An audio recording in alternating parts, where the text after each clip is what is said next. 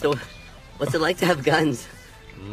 It is awesome, McLovin. I mean, great. like, it's mind-blowing. I haven't had one for long, only a few months, but I'll tell you, it's like having two cocks. Yep. If one of your cocks could kill someone. Here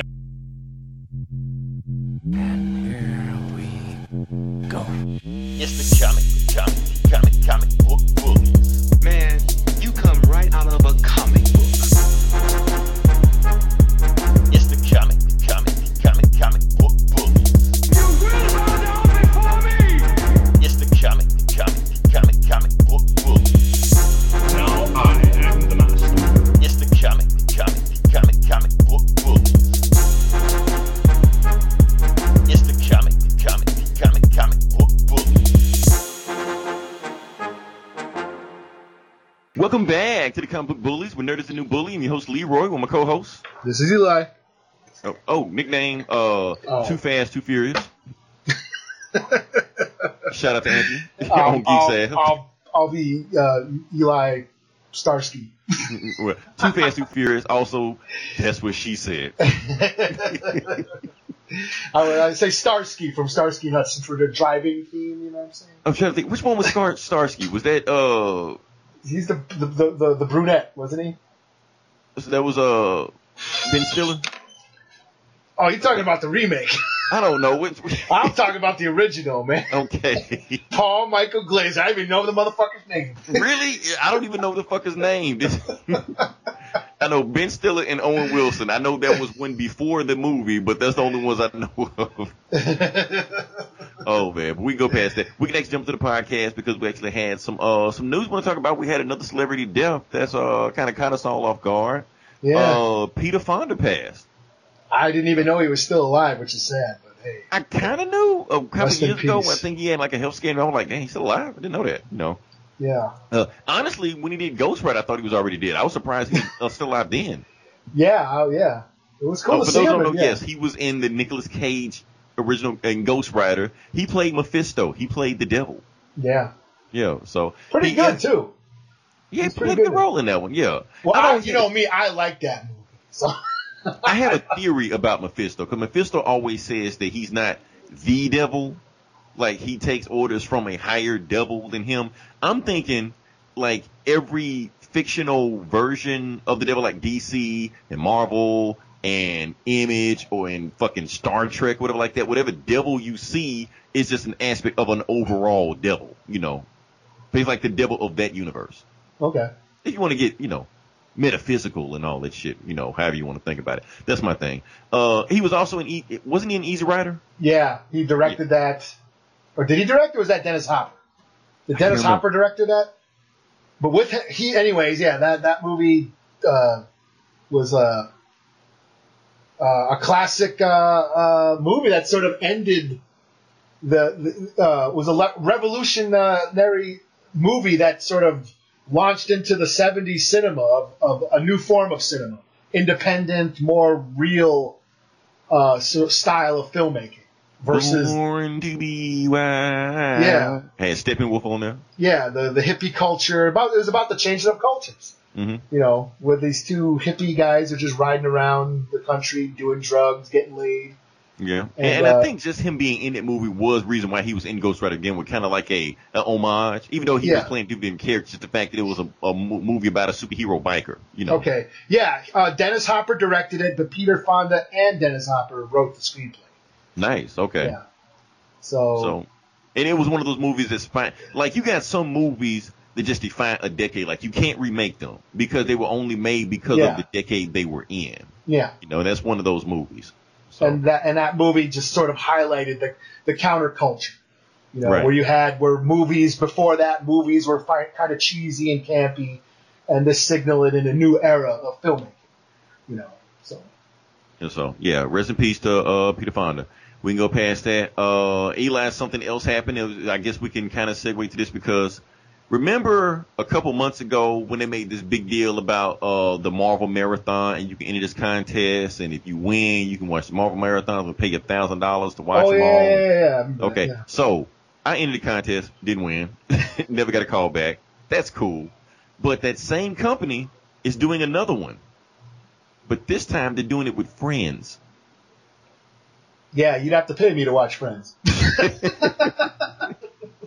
So, like I said, I just want to know what your opinion of is Friends, because people make it seem like Friends is some kind of big phenomenon or something. When I grew up from, like, it was whatever. Yeah, I had friends and relatives that liked that show, and I just couldn't see why. I'm sorry. It just wasn't for me. It's like, I don't understand why Friends is this a big phenomenon when I feel like there were better shows at the time when Friends was on the air. Yeah, that I watched. Right, that I thought were much better, funnier, you know. I mean, it's no Seinfeld. Seinfeld was funny. Yeah, I just couldn't buy. This is New York. These are like the yuppies in New York. They're like, these motherfuckers ain't from New York. It was pretty people on TV. That's all it was. Yeah, I didn't give a shit. I didn't care. Sorry. Yeah, something like, but people make it seem like, oh, they want it back. It's like, because I think it's like the 20th anniversary or something like that when it went off the air or when it started or some shit like that. And everybody keeps wanting some kind of resurgence when it comes back on TV. And I think they're even going to air like some of the episodes in the theaters, and people are getting happy over there. I'm like, really? Wow. Like, Okay. I didn't know it was some big phenomenon, man. I thought it was just like another show or some shit. I get, yeah, people liked it. Yeah. I guess. I don't know. Whatever. Whoever's out there. Are you gonna apply for this one too? Fuck no. My heart is still broken from the Marvel when they never called me back from the. Eli, I did a video submission and everything. Oh, did you? Like, I really went all out with this shit. Were you in your Black Panther costume? I did not. I started to go, should I go the extra mile? Is that overselling it? Like, no, I'm going to just be like normal. Just show my normal personality. It was like you said, for all the rules that they were naming, you pretty much got to be like a big personality. But the thing is, I didn't hear anybody that won. Oh, yeah. That would have made me feel better if I heard, okay, such and such in Pasadena, California won the contest. You can watch Marvel movies for the rest of your life and whatever for $1,000 a movie. Yeah, because weren't they supposed to like stream it or tweet about it while they were doing right? It or something? But you heard nothing about it. Yeah. So I feel like the whole thing is a scam. Yeah. Well, that motherfucker who won sucks. Right. Like, he didn't do his job. He just got it just like, oh, well. I got over 1 million followers on YouTube. Right. Like, that's some bullshit. So, yeah. So I'm just letting people know now, if you're thinking, if there are Friends fans out there, like, why? If you are a Friends fan, what the fuck do you like about this show? Please tell me. I'm confused. Man, my cousin, my cousin liked that shit. And my cousin's theme song was stupid. Yeah. It's like I would go pick him up for work. My cousin's like pretty hood too. You know what I'm saying? And I would pick him up from work, and he'd tape that shit. I would pick him up for work at night, and he would tape it during the day, and then he'd go home after work and watch tape the reruns. Yeah, you know, like they like renegotiated their contract in like the last 2 seasons, like that. They were making $1 million. Like, each one of them were making $1 million an episode. Yeah, just couldn't get into it. I don't know. Not my thing, man. Just couldn't get into it. I don't know. You know what? Some people also say that show had a bad effect on society, like in the 90s. For instance, okay, remember the whiny ass dude that was like the main dude on the show, like the one that was in love with the other girl? Well, I know you don't. I'm getting to the point. Okay. They said it was kind of like the rise of the beta male. Okay, like the nice guy, the sensitive. The nice guy, you know, sensitive guy and stuff like that. Yeah. Because not only him, but then you started having action movie star guys doing the same thing, like Matthew Broderick and Godzilla and shit, you know. All of a sudden, like the nerds, all of a sudden started to get the girls and be the action heroes, stuff like that. Where the decade before, we had, Schwarzenegger, Stallone, Willis, those guys. But I was like thinking about that shit. Yeah. Because I was like, I watched Fist of Fury is on Amazon right now. Yeah, right. And I was watching that shit. But then I was like remembering like when I watched it's called Way of the Dragon in China, but Return of the Dragon was when me and my friends rented it back in the day. It was the one with Chuck Norris, where he fights Chuck Norris. And I remember at the end of that fight, Bruce Lee kills Chuck Norris. He breaks his neck, but then he felt bad about it. Like he's like, oh shit, I didn't mean to kill this fucking guy. And I remember. I thought that was different. I thought he was just like, he was a noble warrior, and I'm just showing respect for this warrior. That's what I got from it. Well, he didn't want to kill him. Like, he got all, like, he actually laid the body down, and he, like, rolls up his gi, and Like, he didn't mean to kill the guy, but he showed remorse, Right. for killing. And for that time, I mean, I was like 10 years old.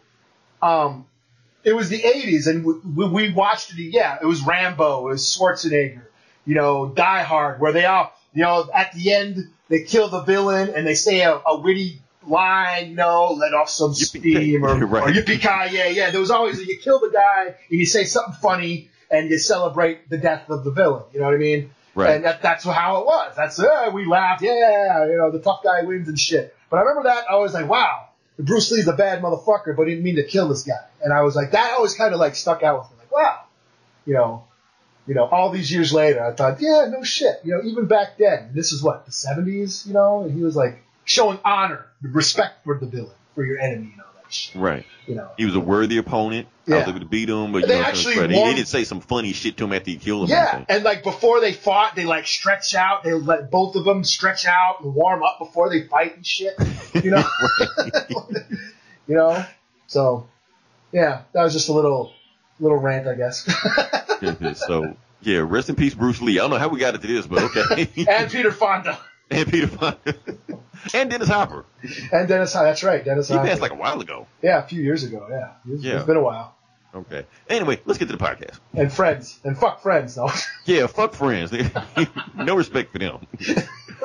Let's actually get to the podcast. Let's get into it where we talk about the box office numbers. And we actually did see some movies this week, so we're going to do some more reviews.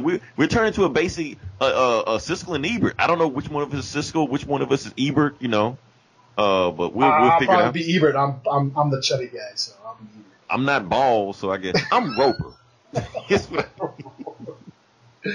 Or you're Malton. You're Leonard Malton. Yeah, I'm Malton. I'm one of those guys. One of the off guys that got canceled after. What was it? Richard Martin. Who was the guy that did? Never mind. I'm getting off subject. Rex Reed. I was gonna say who? Landis. Which one is Landis? Martin Landis. Wasn't he a critic? Martin Landis. Yeah. Max Landis, the douchebag, his father. No, John Landis is he made movies. That guy. But I thought he was a critic also. Oh, maybe. I don't know. Anyway, who cares? All right. Anyway, box office numbers. Number one movie of the week. Eli, give it to me. What was it? Is it that Bad Boys? It was The Good Boys. Good Boys. Sorry. Oh, Bad Yeah, Boys. that one. Yes, Same it was thing, the number. yeah. It was the number one movie of the week. Basically, Super Bad Babies. Super Bad for Pretty Babies, much, is what we yeah. call it. Yeah, so, number two was Fast and the Furious presents Hobbs and Shaw. Still hanging in there. Even though it was the second week, it was the number one, and Good Boys knocked it off. This is the third week that Universal had a movie in the top spot. Oh, good for them. Because Good Boys is also a Universal movie, plus Hobbs and Shaw was a. Because Disney didn't have anything this week. They didn't, but they still have number three. They still had a Lion King in there. Oh, Eli, I saw Lion King. Did you? Yeah, The new one? the new one. Yeah, Mom Okay. wanted to go. I saw it. I'm gonna give a quick review on it right now. Okay, the movie looks beautiful. I'll be honest with you. Oscar season, when Oscar something, if this movie doesn't get Oscar for like best special effects, just throw the Oscars away. It's like there's no competition. It's just that. But there's a big but in there. Eli, it reaches that uncanny valley. And Oh, here's yeah? the uncanny valley part. As beautiful and as the movie looks and as realistic as it looks, the thing is, when the lions are talking and stuff like that, and you look into the eyes have no soul. That's the thing. That's the hard part. You That's wanted something- big, giant anime eyes? I want something. I want something to look at me when they're like, when they, spoiler, Mufasa dies. If you haven't seen that movie, like, get the fuck out of here, man. But Mufasa dies, and they show the close up on his eyes, and in the old movie, in the cartoon, it was all expressed like that, and you felt it. In this one, it's like, oh fuck, my dad died. Oh well, because you don't feel it in his eyes. You just like, there's no soul there. The movie just feels like you can. Anytime you look into the eyes, you can feel that binary code. That CGI. So they're so real. Yeah, that's the thing, and it's just like when they get there, you just like, okay, they feel like dolls. They feel like lifelike dolls, sex dolls. Not sex. I don't want to have sex with a lion, but that's what I meant. So and the lions weren't crying and they weren't smiling and laughing. There's no expression. There's nothing there. So when you walk away from the movie, even though it's a technical achievement.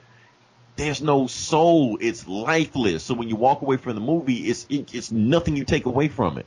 Where the original 2D movie, you did get, expressive things into it. And they changed up some stuff also. There's a few dialogue. For the most part, it's a shot-for-shot remake of Lion King. There are a few things they added. Some of the songs suck. I'm sorry. Beyonce is no Elton John. I'm sorry. I like Elton John songs better. So basically, Disney blew all this money to remake a cartoon when everybody just wanted a cartoon. Right. When everybody thought the cartoon was better, the scenes are better. Like, for instance, okay, take nostalgia out of it. Like, okay, this movie does exist. We like, would we like to live in a world where this movie doesn't exist? Well, the fact is the movie exists. So, going forward, and you're showing somebody The Lion King, which version would you show?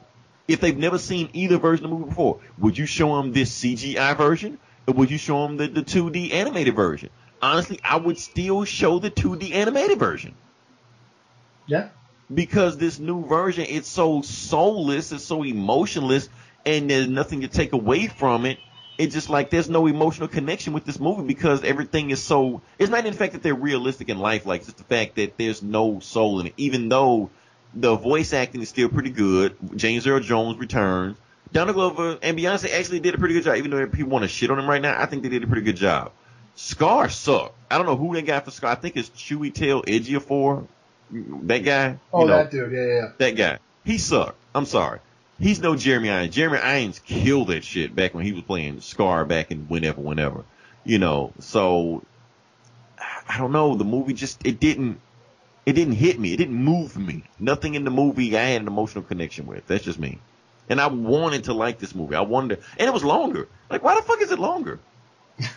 It just felt like it was like deleted scenes was in it and shit like that. Oh, Seth Rogen's killed it as Pumbaa. I don't know who played Timon, but as Pumbaa, he killed it. So shout out to Seth Jones. He was one of the few things that was head and shoulders better in the remake. All right. So overall, I get a movie 3 out of 5. Completely forgettable. I mean, they threw some money at this movie, but just like, why? And then all of a sudden, and then I'm looking at the numbers, it outgrossed Black Panther. Oh, damn. Yeah, I'm looking at this, I'm like, and everybody likes to be a smart ass. Black Panther was just a Lion King ripoff. Well, fucking duh. You want a cookie? Yeah, that's what's the point. Ryan Coogler said he was trying to make a Lion King ripoff. So this movie outgrossed Lion King or Black Panther, but nobody likes it. Right. That's the thing I don't get. Like, why is it making so much money? Yeah, so that's the thing. With the shitty movies, just make money. Nobody likes it. Nobody likes the shit, yet they're still going to see the shit. Right. I don't know. Oh, well, okay, let's keep going. Angry Birds. What the fuck? They got Angry Birds 2? Okay. And it's number 4. All right, and the number 4. I didn't even know I didn't even know it was a thing. Okay. Number 5, your movie, Scary Stories to Tell in the Dark. Oh, that's a big drop. That's a big number drop. 1. Was it number 1 last week? No, it was like number 2. Oh, was it? Yeah, after Hobbs and Shaw. Oh, okay. So. Yeah. Number 6, 47 Meters Down, Uncaged. Okay. Shark Week.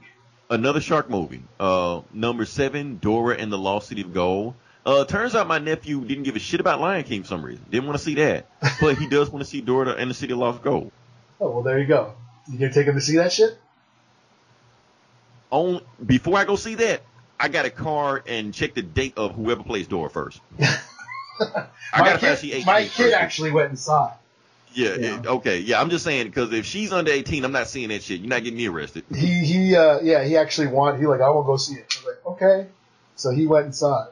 So I didn't go see it, but he did. I don't know shit about Dora. I'm like, it's a little kid's show. Like they're basically saying it's the Mexican Black Panther. Like every Latino in Hollywood is in this movie. Yeah, it's a little kid's show on Nickelodeon. She was like a little mini Tomb Raider, I guess, or something. No, because the girl playing it now looked like she was playing Tomb Raider. She wasn't Robin Graves and shit, but she went around exploring shit. Little Indiana Jones. I'm just saying the girl playing her now could play Lara Croft.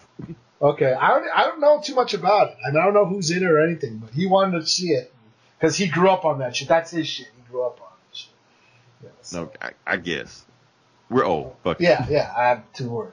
Yeah. Number 8, we had Once Upon a Time in China. In China? Is that a movie? Or is that a porn movie? That's not a porn, is it? That's Jet Li. Once Upon a Time in China. Okay, because I'm thinking China's Jet Li. of, what's that? One Night in China? That was a porn. That's right.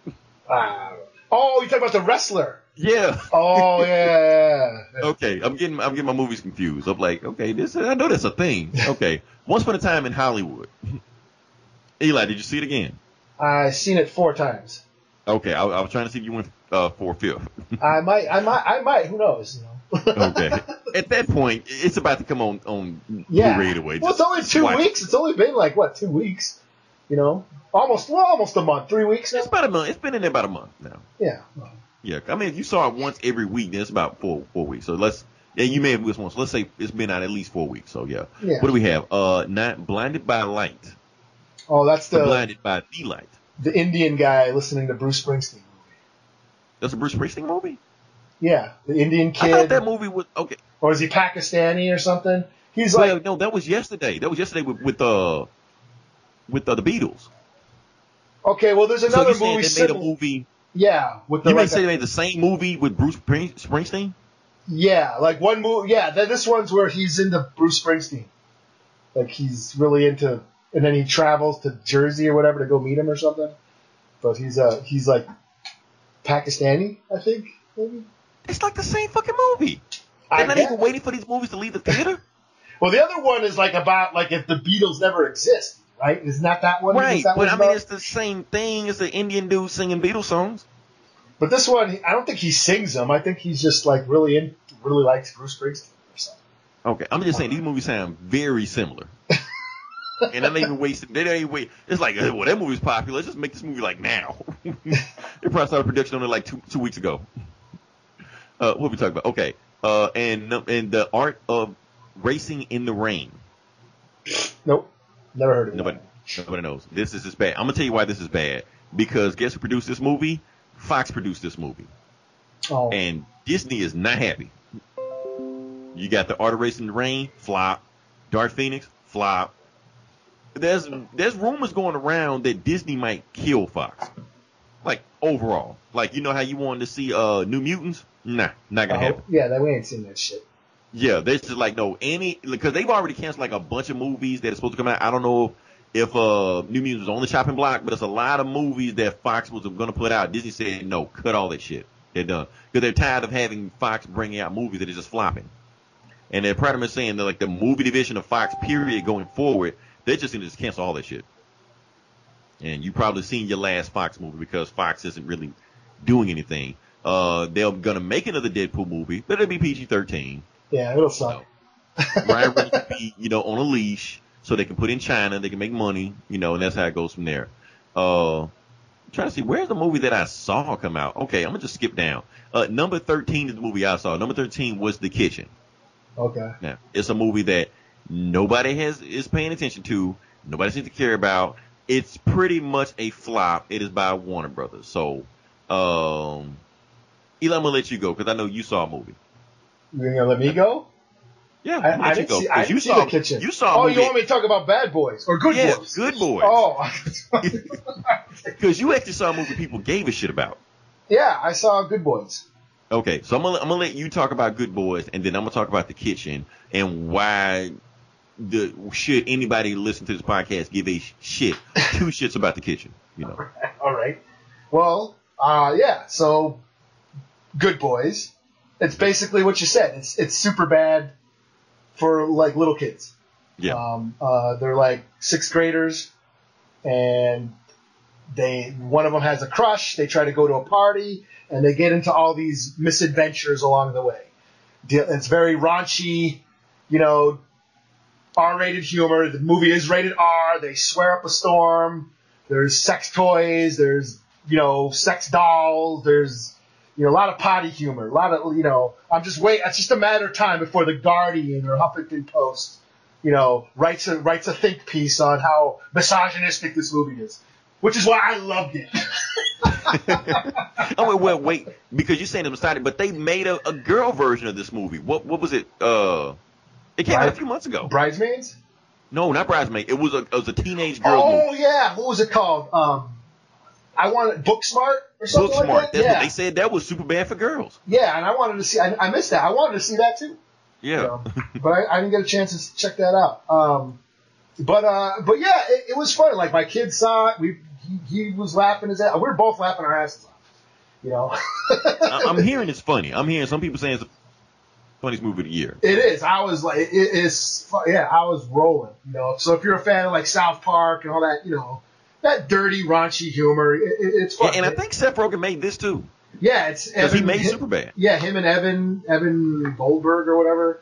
Yeah. They produced it, but it basically follows the same plot as Superbad. Like I said, they're trying to go to a party. One of the kids likes one of the girls there, and they want to figure out how to kiss, and then they're trying to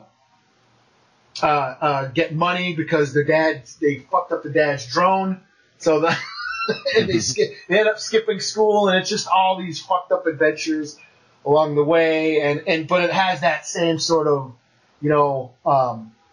theme about friendship, and friends get sort of getting older. You know what I mean? They're starting to become more mature. They're trying to be. They hit puberty and all. Yeah, stuff. yeah. They're trying to be. And it's funny just watching these kids trying to be more mature than they actually are and shit. I'm hearing that a lot of the jokes come from because the kids, they're saying like this mature shit, but since they're so young, they don't really know what they're saying. Yeah, I can see that. Yeah. And it's funny. It's one of them's into girls, the other one's like into like singing. He's like part of the choir. The black kid's going. His parents. Oh man, the divorce scene when they're his parents are going through a divorce, and when they tell him, they're telling the kid it's the what's his face, the security guard from Get Out. Lil Rel. Yeah, him. Lil, I might be fucking his name, but what are you talking about? Yeah. And what's her name? Rita or whatever from Parks and Rec. Parks and Rec. Yeah, what the fuck? I didn't see Parks and Rec, but Rashida Jones. No. I forget her name. She's got like one name, like Cher. I forget her name. Anyway, she's the mom, but those two together just telling their kid about the divorce. That shit was funny as hell. I was laughing. Wow. Okay. But yeah, what's her name? Retta. Her name's Retta. She played Donna on Parks and Rec.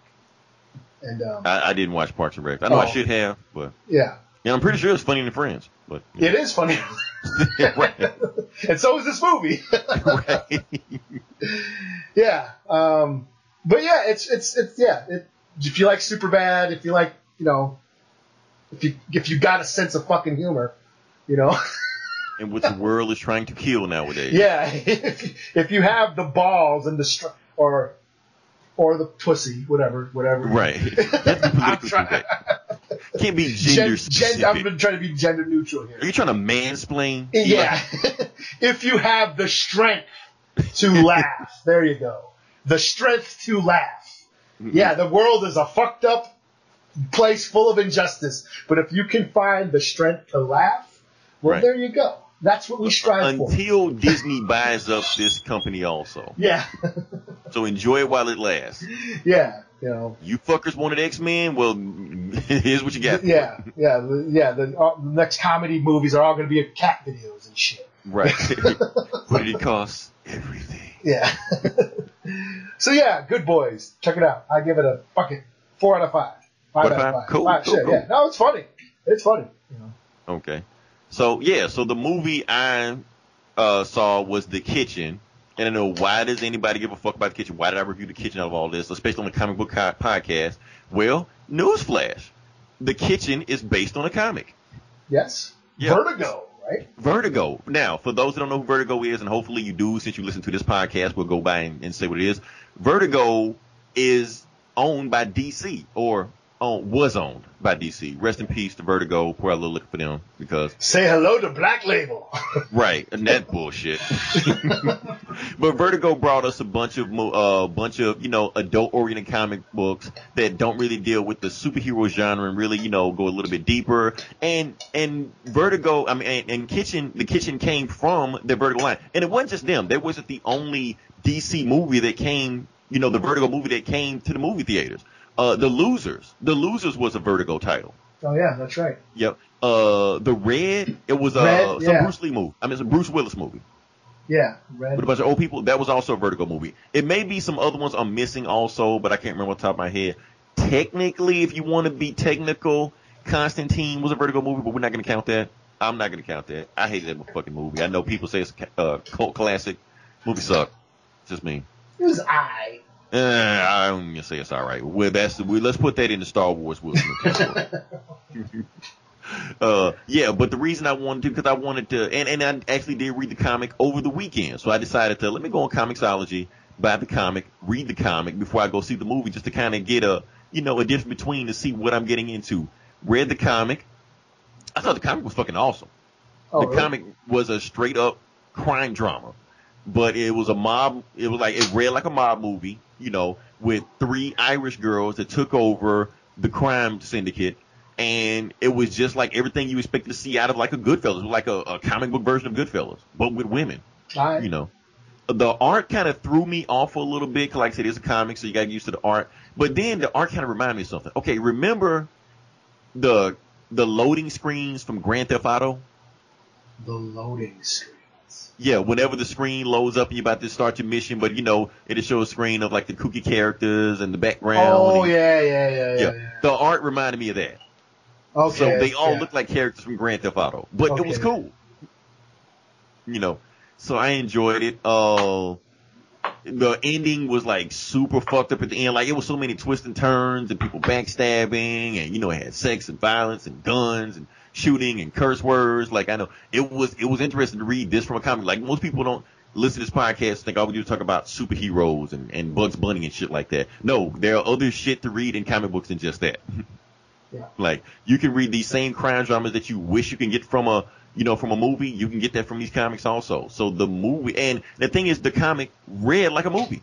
Like if you read the comic, you like, well, damn, this is a movie script I'm reading right here. This guy just pretty much just wrote a screenplay, and just made it in comic form, and that's what we have here. So we have a movie, and I'll be honest with you, the movie and the comic, it is not a direct adaptation. Oh, okay. There are some similarities.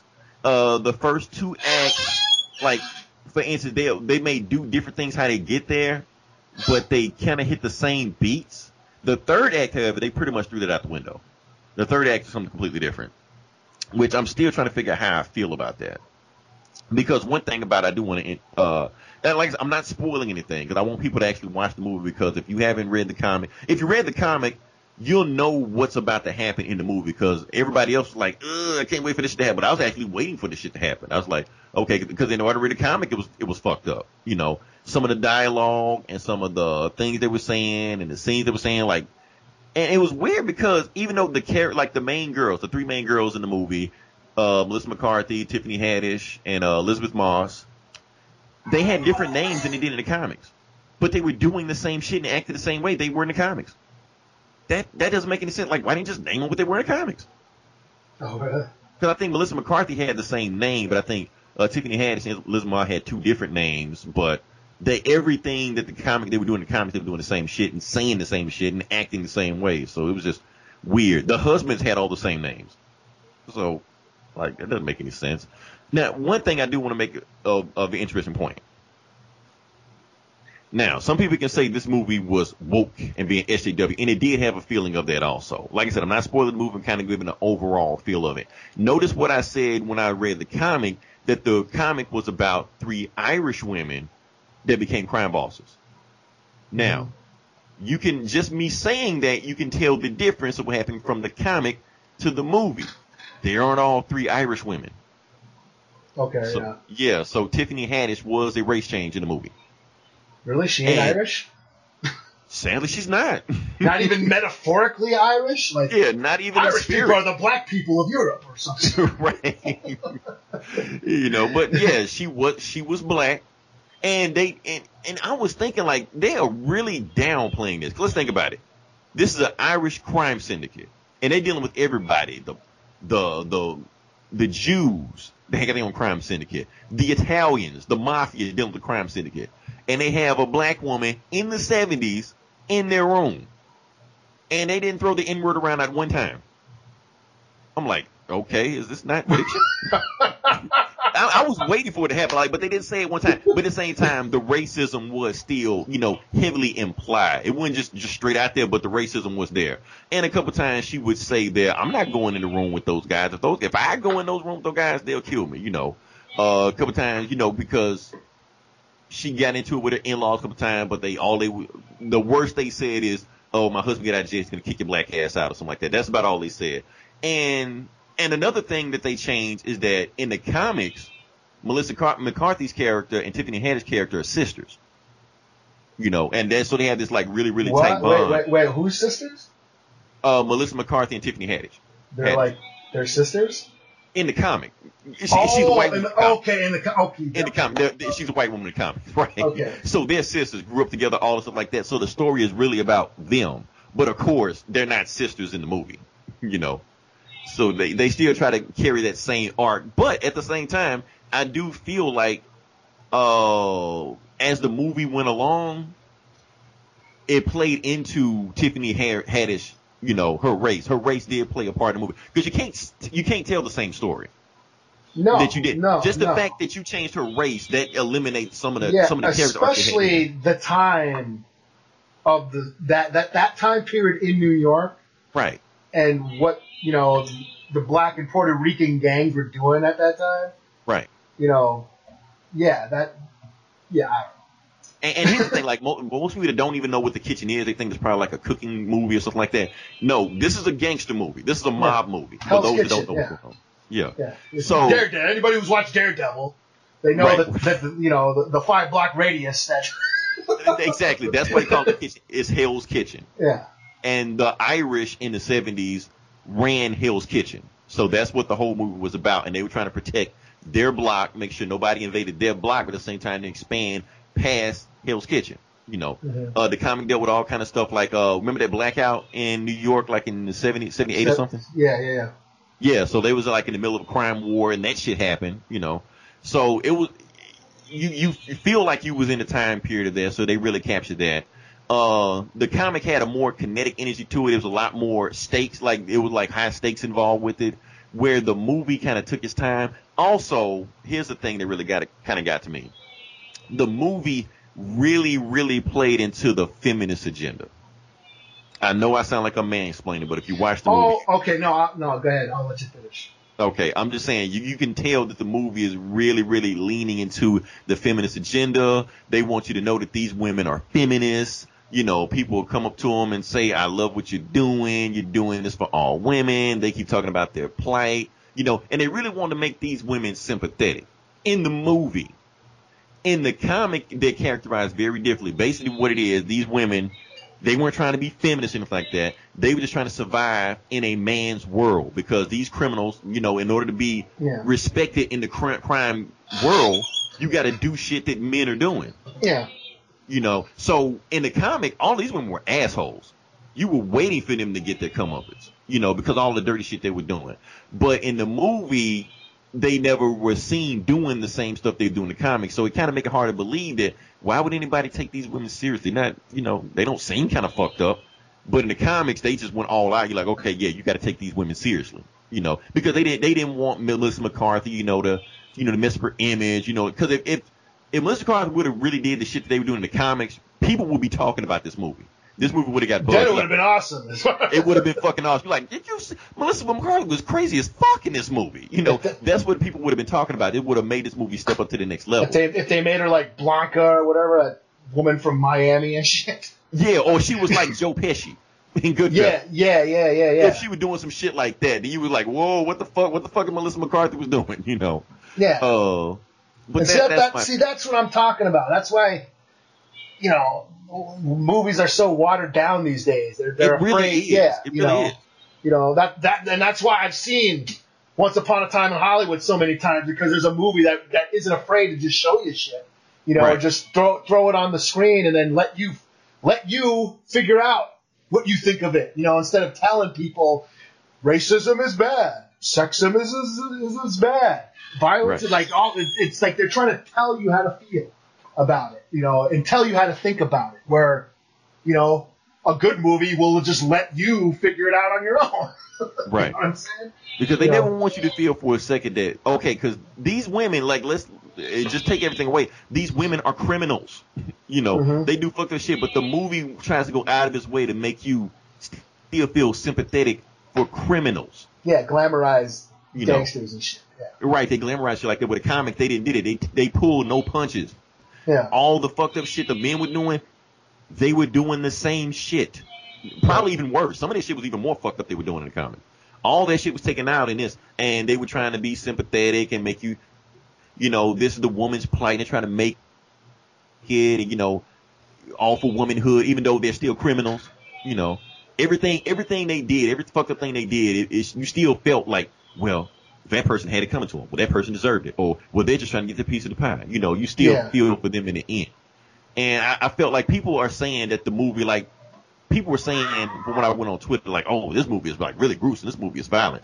I was like, actually, what hurt the movie is that it should have actually been more gruesome and been more violent. And that's what Anthony was saying, because he saw it. And he was saying if they would have just pushed it more, it would have been awesome. Yeah, But, they should have pushed the envelope. The women didn't get their hands dirty. Yeah. And that's like sexist in itself. You know what I mean? Exactly. It's like, You know? Like Like, I you want to see a woman pull a Luca Brasi and chainsaw a motherfucker up and get rid of a body. I want to see that shit. right, like Tony Montana. We knew he was fucked up. Yeah. Like, we didn't sympathize with him. We knew he was a fucked up individual. Yeah. And that's how they should have took that's how the way these women should have been. If you wanted, like, it's just like you said, if you want the women to be treated like equally in a gangster movie, they should be treated like gangsters. Yeah. So, Yeah. I don't know. I don't know. Overall, I'm gonna just give my rating. I still feel like people should still go out and see the movie. It still has some cool twists and turns in it. Yeah. Melissa McCarthy actually did pretty good. Like Tiffany Haddish. I don't really know too much about Tiffany Haddish, even though, you know, I'm super happy for her. Anytime a black woman is in Hollywood making a name for herself, I'm gonna applaud that shit. That being said, I'm not really too familiar with anything she's done. I don't watch those Tyler Perry movies she's in. I haven't seen Girls Trip. So whatever sex thing they have going on with the grapefruit, I have no idea what that is. I've never had it done to me. I'm sorry.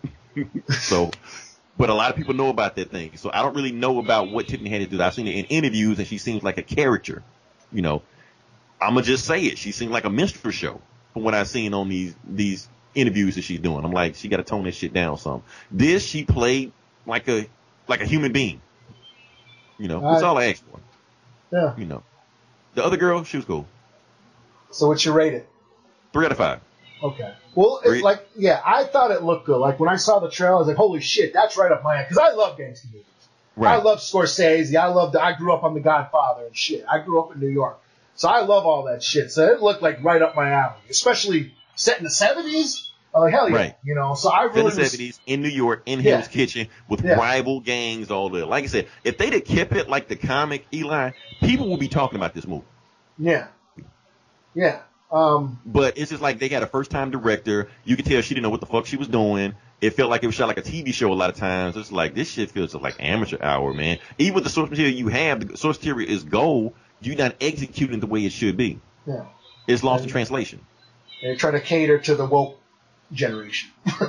Exactly, because they don't want you to feel bad for women. Because you got a gangster movie for the Right. woke generation. Yeah, that's an oxymoron. Right, that's the world we live in now. Because we've seen every gangster movie we've ever seen. Everybody in there is racist as fuck. Yeah, Sexist as fuck. And violent and just assholes. They're overgrown. But that's what we expect to see. Yeah, they're overgrown punks, but that's what They're are. like man children, basically. Yeah, you know, fucking yeah. So, but you know what I saw the other night What's that? that I can't believe? I wish I saw this in the theater. Widows. That's the movie I was thinking about. I think that's the only reason this movie got greenlit, because of Widows. Yeah, I feel bad for sleeping on this fucking movie. Holy I shit! heard Widows was a good movie. It's fucking great. I might have to add this to my collection. I was like, it just came on TV, and I was just like, hey, I haven't seen this. And since I didn't see The Kitchen yet, I'll check this out. Thinking it was going to be, but this movie it's like dark as fuck. And yes, they're women. It's like Heat, or or kind of like Jackie Brown and like Meets the Godfather. A lot of wheeling and dealing and shit. But they're these women, their husbands were like thieves, professional thieves, and they get killed, and then they owe that. But they, the money that they stole, was from a gangster. So now their wives, they come after their wives to get the money back. So they have to like, Eli, that's damn near the same plot. Yeah, and they have to rob. They basically come together to rob this other, to do this, robbery, to pay back the gangster and shit. And I was like, holy shit, this movie, it's like really dark, and it doesn't shove the feminist agenda down your throat. These are just women in a fucked up situation, and they just deal with it. You know what I mean? And Viola Davis, holy fuck. If you thought she was badass in Suicide Squad. This is the movie serious, okay. Yeah, she's like, no nonsense, like, we gotta do this shit or we're dead. Quit your bitching, quit your whining, quit your crying. Like, one woman's like a mail order bride, and her husband, John Bernthal was her husband. But yeah, it was like really good. I mean, there's not a lot of action, you know what I mean? It's just a lot of like them wheeling and dealing and plotting and shit. And then the corrupt gangster and shit. It's he's running for office, and it really gets into like corruption of city officials and how everything is involved, and a lot of twists and turns and shit. And I was like, oh, holy shit, So yeah, Widows, go check that out. Yeah, go watch Widows. That sounds like a much, much better movie. It sounds like The Kitchen was only greenlit because of Widows. Yeah. They're like, what do we have like Widows? The Kitchen, put that shit on. Like I said, Widows is not, Kitchen is not even a bad movie. I think if you watch the movie, you would be entertained, but it's nothing you just got to just flock to go see or shit like that. No, I was like really surprised with Widows. Like, holy shit, that was like the coolest crime drama I've seen like in a while. You know what I mean? It was like like I'm saying, it's refreshing to see a really good, really well-made movie. That's not a comic book movie or a franchise or whatever. It's just a straight up, not based on a book or anything. It's just a straight up movie, original movie, dealing with dark crime shit and not really pulling any punches or anything. The dude from Get Out is in it. He plays a gangster and shit. He's all ill. and guess what, Eli? Yeah. That movie flopped. I'm sure it did. Because it doesn't spoon feed the audience. Right. It requires an audience's attention. They can't be on their phone flipping it. Like, man, this is. Yeah. And it is very woke. There's so much commentary on like classism and the one politician is trying to like, go into the lower income neighborhoods and try to make a difference, even though he's dealing with the gangsters and shit. He's trying to get votes and shit. It deals with the whole corrupt system, So yeah, I gotta check out Widows. I gotta see that. It's dope. I was like, hey, holy shit! I texted my brother, hey man, you see this? He's like, yeah man, I got it. I was like, oh shit! I can't believe I slept on this movie. All right, so let's go to a movie that we both saw. All right, and we're gonna stick with DC. All right. So, like I said, we saw Vertigo. Well, I saw Vertigo: The Kitchen, but now we saw another movie that actually was officially released on physical media this week, and it was also released on DC Universe. So I got a chance to check it, and that is Batman Hush. Mm-hmm. Now, for those that don't know, Batman Hush is a Batman story that is adapted, which both Eli and I listed our top Batman comic stories of all time, it was on both of our lists. Yeah. So Hush is very high on our list also. So Hush is a very highly regarded comic. And we know with these DC adaptations, they kind of hit or miss, are we going to get The Dark Knight Returns, which is awesome, or are we going to get The Killing Joke, which is awful? Eli, you go first. Let me give you an opinion on what you thought about Hush. I thought it was okay. Mm-hmm. I guess the thing about the Hush comic is it was written to showcase Jim Lee, in his art, So now that that is taken away and this is just an adaptation, it's just an animated movie, I think the story isn't as strong as an animation, as a movie, you know what I mean? Right. You know? So that's what I've noticed I found missing from that. I mean, they still deal with plots, you know, you still got the Superman thing and Poison Ivy, you know, controlling everybody. Like Hush greatest hits. Yeah, you still got some of that. They do change who Hush is at the end, you know, just to keep us people who did read the comic to throw us off, you know. Right. But you know, I thought it was okay. You know, I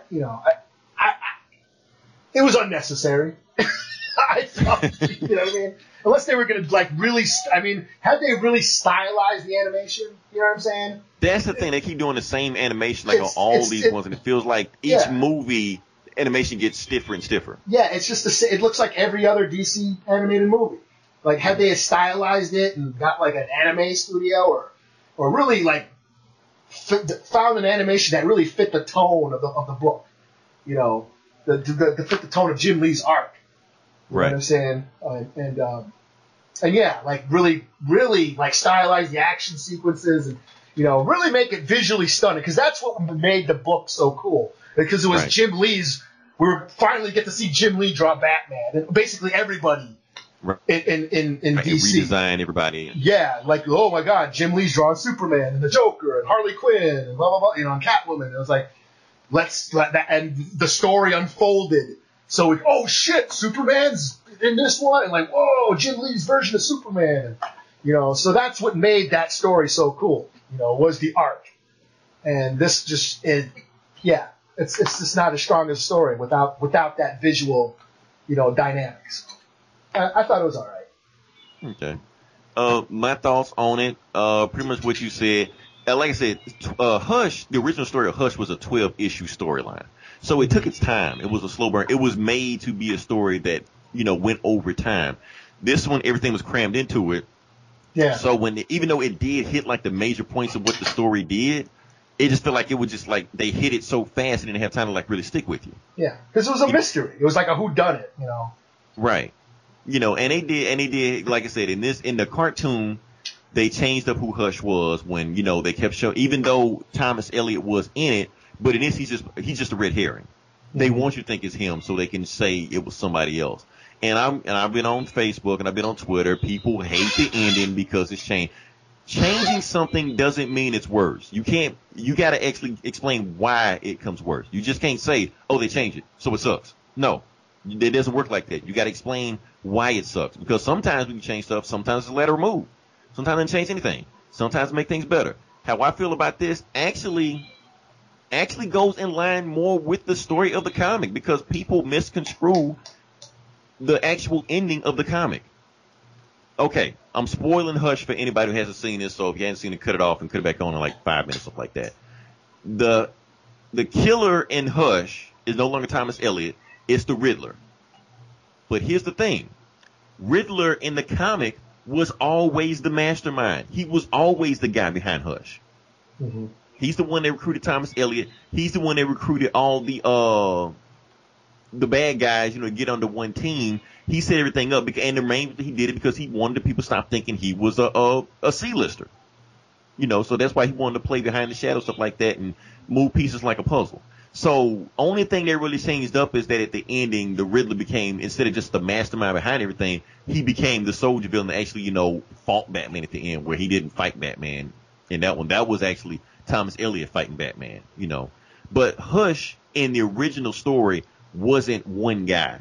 Hush was actually the collective of them. Because when I think I read like an interview or something like that, like you saw like Hush's trench coat, and even his mask sometimes, like all of the villains that Batman fought in, that was wearing that trench coat at one time. Oh, yeah, because it was all a secret to them, which is why they called their group Hush, because it was a secret. Nobody talked about it. But Riddler was always the mastermind behind it. So it was actually, that's why I didn't mind the twist so much, because like, oh, the point that the story was trying to make sure, I think, got jumbled up with all kind of retcons. And the next story, which it was firmly established that Hush is a guy, you know, I think that got kind of lost in translation also, where they were always trying to make Riddler to be the mastermind behind everything, and now the cartoon shows that. And people hate that because they missed the point of the original story. Yeah. You know. Yeah. Also, what else I like about it? Oh, the Batman and Catwoman storyline is kind of ramped up a little bit. Even though it was always there, it's ramped up. It's at Tom King's level now. It feels very Tom King-ish, you know. But I liked it, and I think the ending of what broke them up, I liked it better than I did in the comics. Because in the comic, Batman broke up with it because he think Hush had been fucking with his mind so much, he was thinking like maybe he manipulated me to let myself into Catwoman. But in the movie, it made more sense than just the fact that their code about how to go about, you know, fighting crime and what their relationship and miscommunication, that's what broke them up. You know, Catwoman basically said, no, Bruce, you're crazy. You know, you did all this to save this guy who killed your best friend, almost killed Nightwing, kidnapped and almost killed your girlfriend, and you still try to save him even though it would have ended up killing both of you? Yeah, that was a good twist. I actually did enjoy that scene. And that's the thing about it, like watching Hush, like, okay, the first 2 acts of this movie bored me because I've already read this. I've already know where the story is going. So all you're doing is just checking boxes. You just, you know. And with the cool art not being there, why should you give a shit? Right. It's like a less, you know, it's like a more shittier version of the shit I've already read. The Batman Superman fight was way better in the comics than it was in the movie because they left out a whole bunch of shit. Batman like really prepped for his ass. He had like stun bombs and all kind of shit waiting for his ass when Superman came down there. You know, and at the end of the day, that shit didn't even phase Superman. That's like, oh damn, I'm doing all this shit. It's not even working. It made this, you know, the fight more tense. That's actually, in my opinion, the best Batman Superman fight of all time. And the movie just ran through it. It's like, whatever. You know. But the third act of this movie actually caught my attention because they did change the stuff. Okay, this ain't the same stuff that I thought I was gonna see. This is actually, you know, interesting. I'm actually seeing a new story. You know, so I actually appreciated that they changed. Because if they had kept it exactly how it was in the comic and just went beat for beat for beat, I probably would have been bored the whole time. But the third act actually caught my attention. That made me sit up on my seat like, oh, okay. See what's going to happen. I didn't really mind the change. I mean, I kind of figured they were going to do that anyways. I didn't mind it. To me, like I said, people are hating the change. Yeah. They're saying the third act fucked up the whole movie. Oh, no, it was just the movie fucked up the movie. Right. You know, like I said, for me, it was just a same old animation, you know. And I agree with you on that. It does feel like the animation getting cheaper and cheaper on these DCU movies. When you first watched when they first came out, it felt like that they were doing something. They really spending money on these. Now it's just like another episode of Young Justice. Well, yeah, American anime is all. It was almost like you know, American style, you know, visuals, but with an animation or the anime style. You know what I mean? Now but it's just, they're cutting the budget on these movies. You can tell. Yeah, and I just was just kind of bored. Yeah, I was bored for most of the movie. I did laugh when Harley Quinn made me laugh. I thought that she comes out. Rico. She comes out and like hits the opera singer on the head with a hammer. I just thought that was so outrageous and stupid that I laughed. I also laughed when Batman was getting beat up by Clayface and Joker was right next to him. Yeah. Are you seeing any other villains other than me? How long's it going on? You gonna let him talk to me like that, Batman? You know, I thought that shit was kind of funny. Yeah. So they had some cool shit in there. Overall, I'm gonna give it a 3.5 out of 5. I'm gonna give it better than The Kitchen. You know. I'll give it a 3. It doesn't get a 0.5 for me. I'm gonna give it a 3.5 just because the ending. I'm gonna give it because it did switch up the ending and it made it a little bit more interesting for me. You know, but everything you said, I do agree. The animation is getting cheaper and cheaper, and you can tell. And it's not for a story like this, and that's what really hurt The Killing Joke also, because The Killing Joke, what made that story was Brian Bolland's art. Yeah. Every single panel on that was damn near a splash page. You know, you can just take that and make it a poster. But you had that half-assed Bruce Timm animation. It just made it a standard story, which it doesn't serve. And the same thing with Hush. The half-assed animation makes it a standard story. And this whole R-rated thing, where it's like it's supposed to be R-rated, it's turning into another Black Label. Like, why is it R? Because they dropped. Was it R? I didn't know it was R. They dropped a couple of swear words, but you know, like I said, I seen Heavy Metal when I was a little kid. Yeah. So that's R-rated animation. You know. They're not going to do. Yeah, until DC starts dropping tits and Batwang, I don't give a shit. don't try to R-rated, Killing Joke, R-rated. You know, I'm like, that ain't shit. Yeah, they really hyped it up, but it was like, it really wasn't even anything that you normally do. Yeah, so. You know, I don't know. Moving past that, do you want to talk about this Maz guy now? Oh, Mouse. Mouse? Yeah. Art Speed. Well, I'll just run through the article that just came up. Yeah, I'll let you get it because I'm not really too familiar about what's going on with this. So let's see. I gotta pull it up now. Damn it. Sorry. The window closed. But basically, Art Spiegelman, he was supposed to. He drew Mouse. That it's a graphic novel that kind of based on his father's escaping the Nazi Germany or whatever. And Mouse is a graphic novel where mice are basically the Jews, the Jewish people, and then the Nazis are cats. So it's like a Pulitzer Prize winning graphic novel. Like it's one of the greatest graphic novels, like known to be greatest. I actually own a copy. Yes, it's pretty good. But I guess Marvel was releasing a book, like a collection of comics called Marvel: The Golden Age, 1939 to 1949. And Art Spiegelman was supposed to write the introduction to this book. And he did. He wrote an introduction, but then he was like talking about how back then in the Golden Age, the 30s and 40s, how the guys running Marvel were all a bunch of Jewish guys sort of lashing out at, the Hitler and Nazis. And that's why Captain America was born, fighting the Red Skull and stuff. And I guess at one point in the introduction, he referred to, he just called America is now dealing with an orange skull. Oh, okay. So basically they decided wanted him to change it, to take that part out. And Art Spiegelman was like, no, I ain't changing it. And so he ended up just, no, don't use it at all. So he dropped out of the whole thing at all. He's not even doing the introduction now. So, and then Marvel Comics released a statement saying that they want to remain apolitical. And shit. Yeah. So, but as it turns out, the guy who, Marvel chairman, Isaac Perlmutter or whatever his name is, he's like a big friend of Trump. And yeah. He was he put millions in Trump's campaign. Yeah, he's donated to Trump. He's friends with them and shit. So this just sort of kind of pulls back the curtain a bit. That's the thing. Yeah, Marvel Comics and their, Marvel Comics. This is the comics. This isn't the MCU. But right. I know everybody wants to hear about the movies and TVs. Don't be talking about the comics, so don't get too excited. Yeah. So, yeah. I just, like I said, pulling back the curtains a bit, and yeah. And this thing about trying to stay apolitical, bullshit. There's no such thing as apolitical. Yeah. Period. Every action is a political action. Every non-action is a political action. Yeah. Whether you do something, you don't do something. There's no such thing as fence writing. Sorry. Yeah. Whatever you do, you're taking an action. You're taking a stand on something. Yeah. So They're trying to remain apolitical. Says the comic company that released the Mockingbird comic would ask me about my feminist agenda on the cover. Right.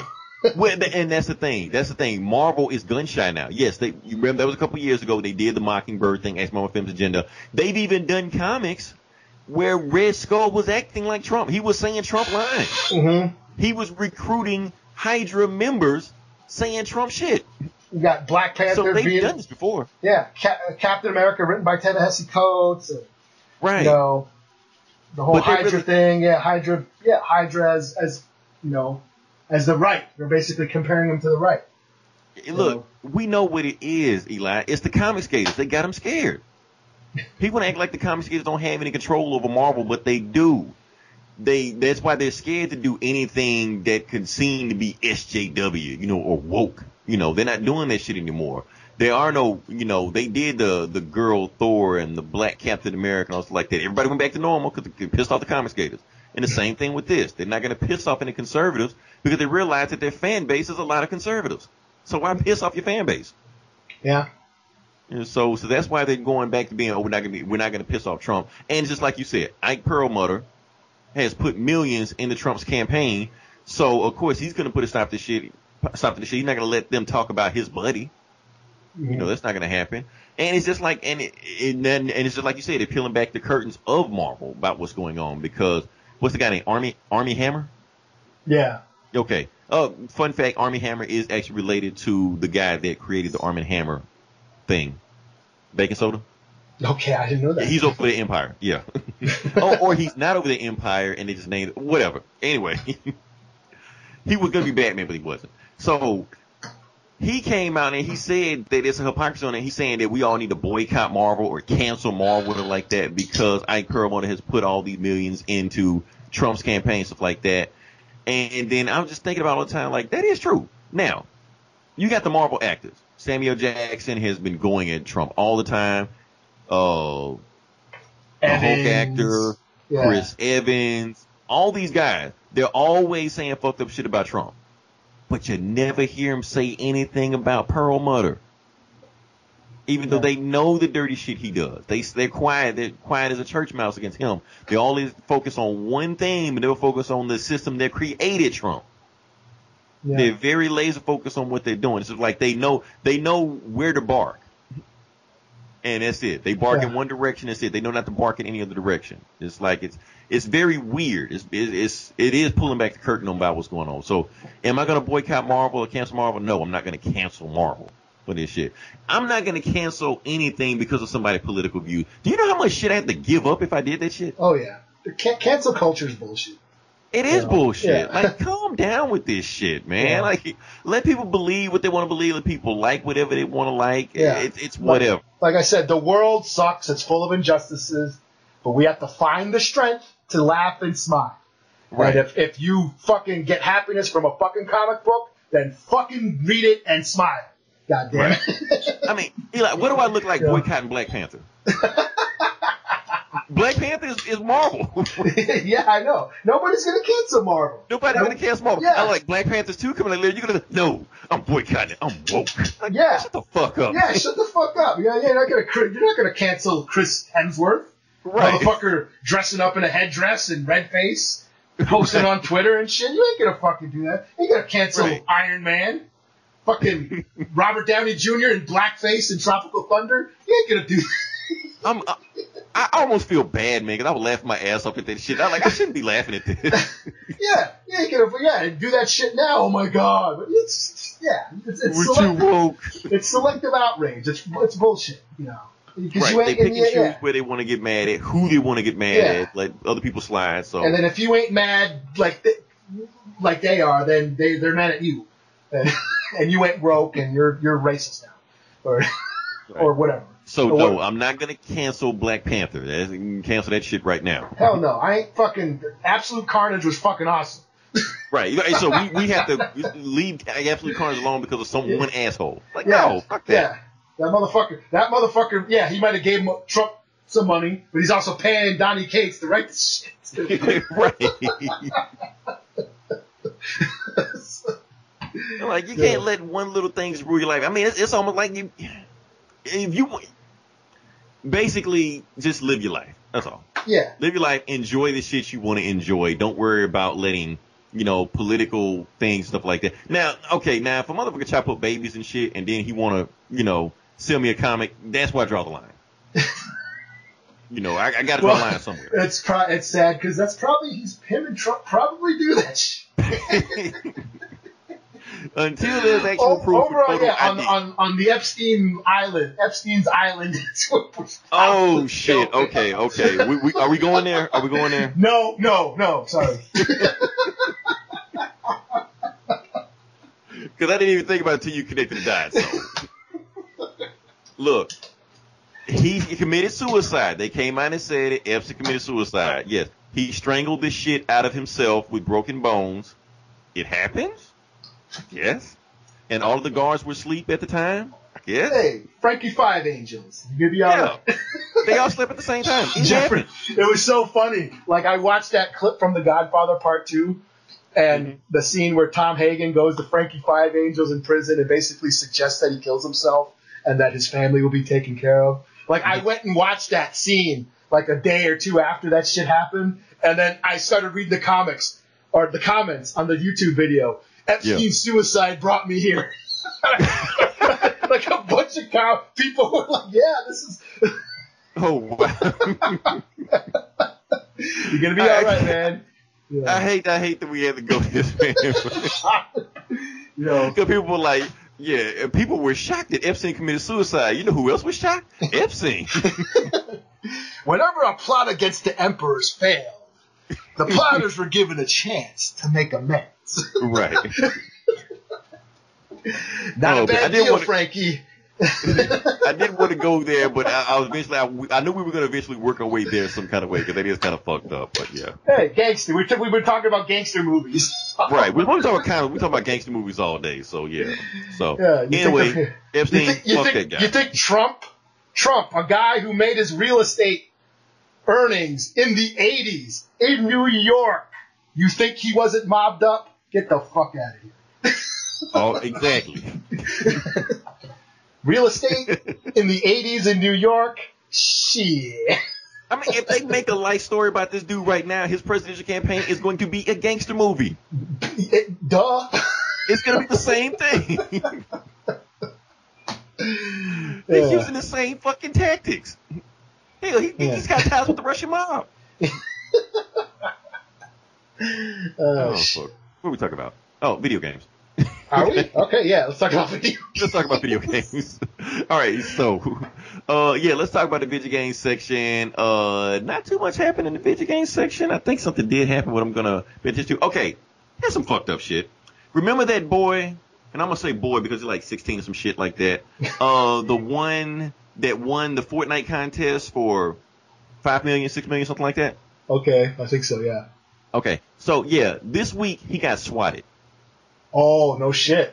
Yeah. For those that don't know what swatted means, it's a very dumb thing that people are doing right now. It's going to fuck around and get somebody killed. But what they'll do is that while people are Twitch streaming, somebody will call the SWAT team or the police on them, kicking, saying they're kidnapped, tied up, somebody's dead, somebody's smoking weed, whatever. So while in the middle of their Twitch stream, the police will kick in their door. And they think the shit is funny or whatever like that. How do they get that address? And phone number and name and all stuff like that, who knows? It's the internet. You can find anything out nowadays. Yeah, shoot. Let me stop talking before we get swatted.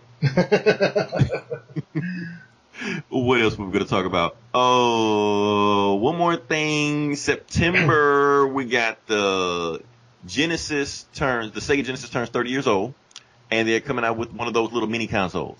Did they already come out with them? I thought I seen some. It was unofficial. Really? I saw them at the dollar store, at Family Dollar. Right, but it wasn't made by them. Oh, really? Oh. Yeah, like Nintendo made an official one, PlayStation made an official one, but Sega never made an official one. It was always a third party making those, with ROM, sticking them and stuff like that. So now Sega's making an official one and releasing them like that. And I'm going to tell people over and over and over again, don't buy this shit. You're just wasting money. It's just nostalgia purposes. Don't do it. These same exact games are already on every single system. They're selling them right now. I bought them for my Can I play original Mario Brothers? Not Super.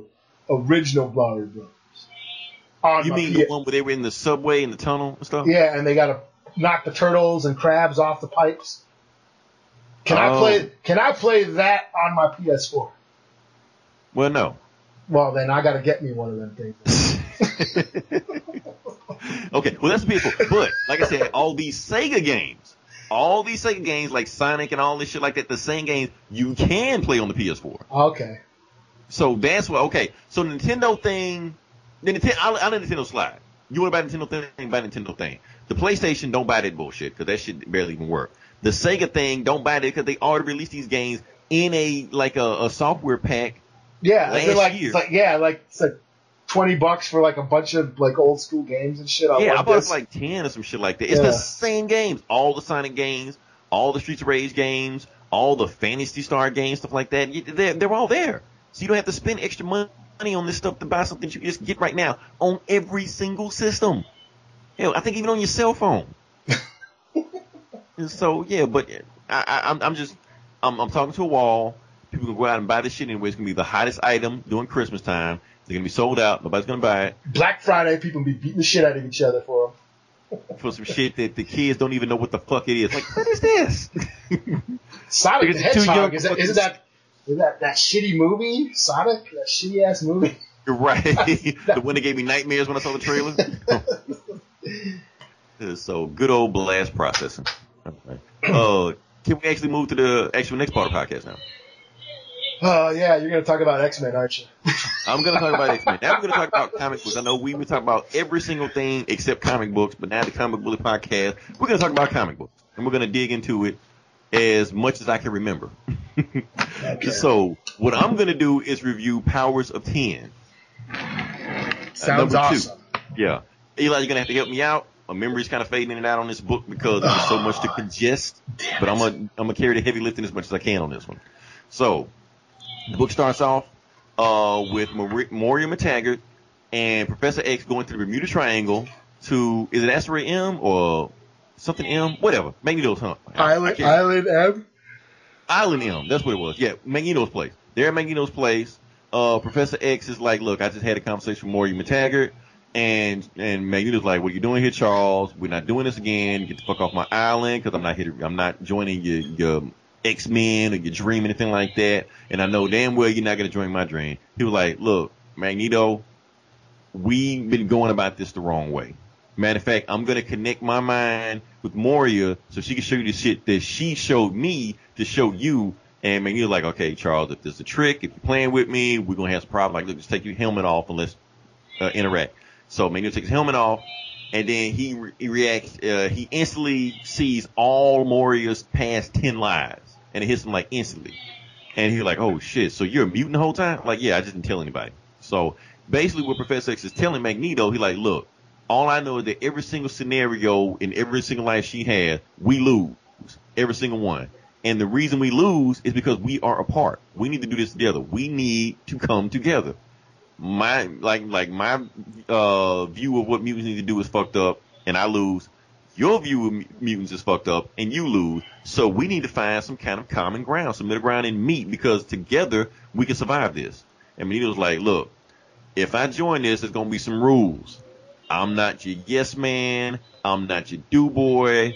If I see something going south and I don't like it, I'm gonna let you know. And that's how it's going to end. Professor X shakes his hand like, well, I wouldn't have it any other way. So shakes his hand. That's it. 10 years later. Let's move on. So Professor X has gotten that hard drive from Mystique in the last 2-3 issues, something like that, and finds out what it is. So apparently he has found out that Orchis exists, and he finds out what they're doing. They have a satellite over by the sun, and I was mistaken last time when I reviewed this. I said that they were building a master mold. They're not building a master mold. They're building a mother mold.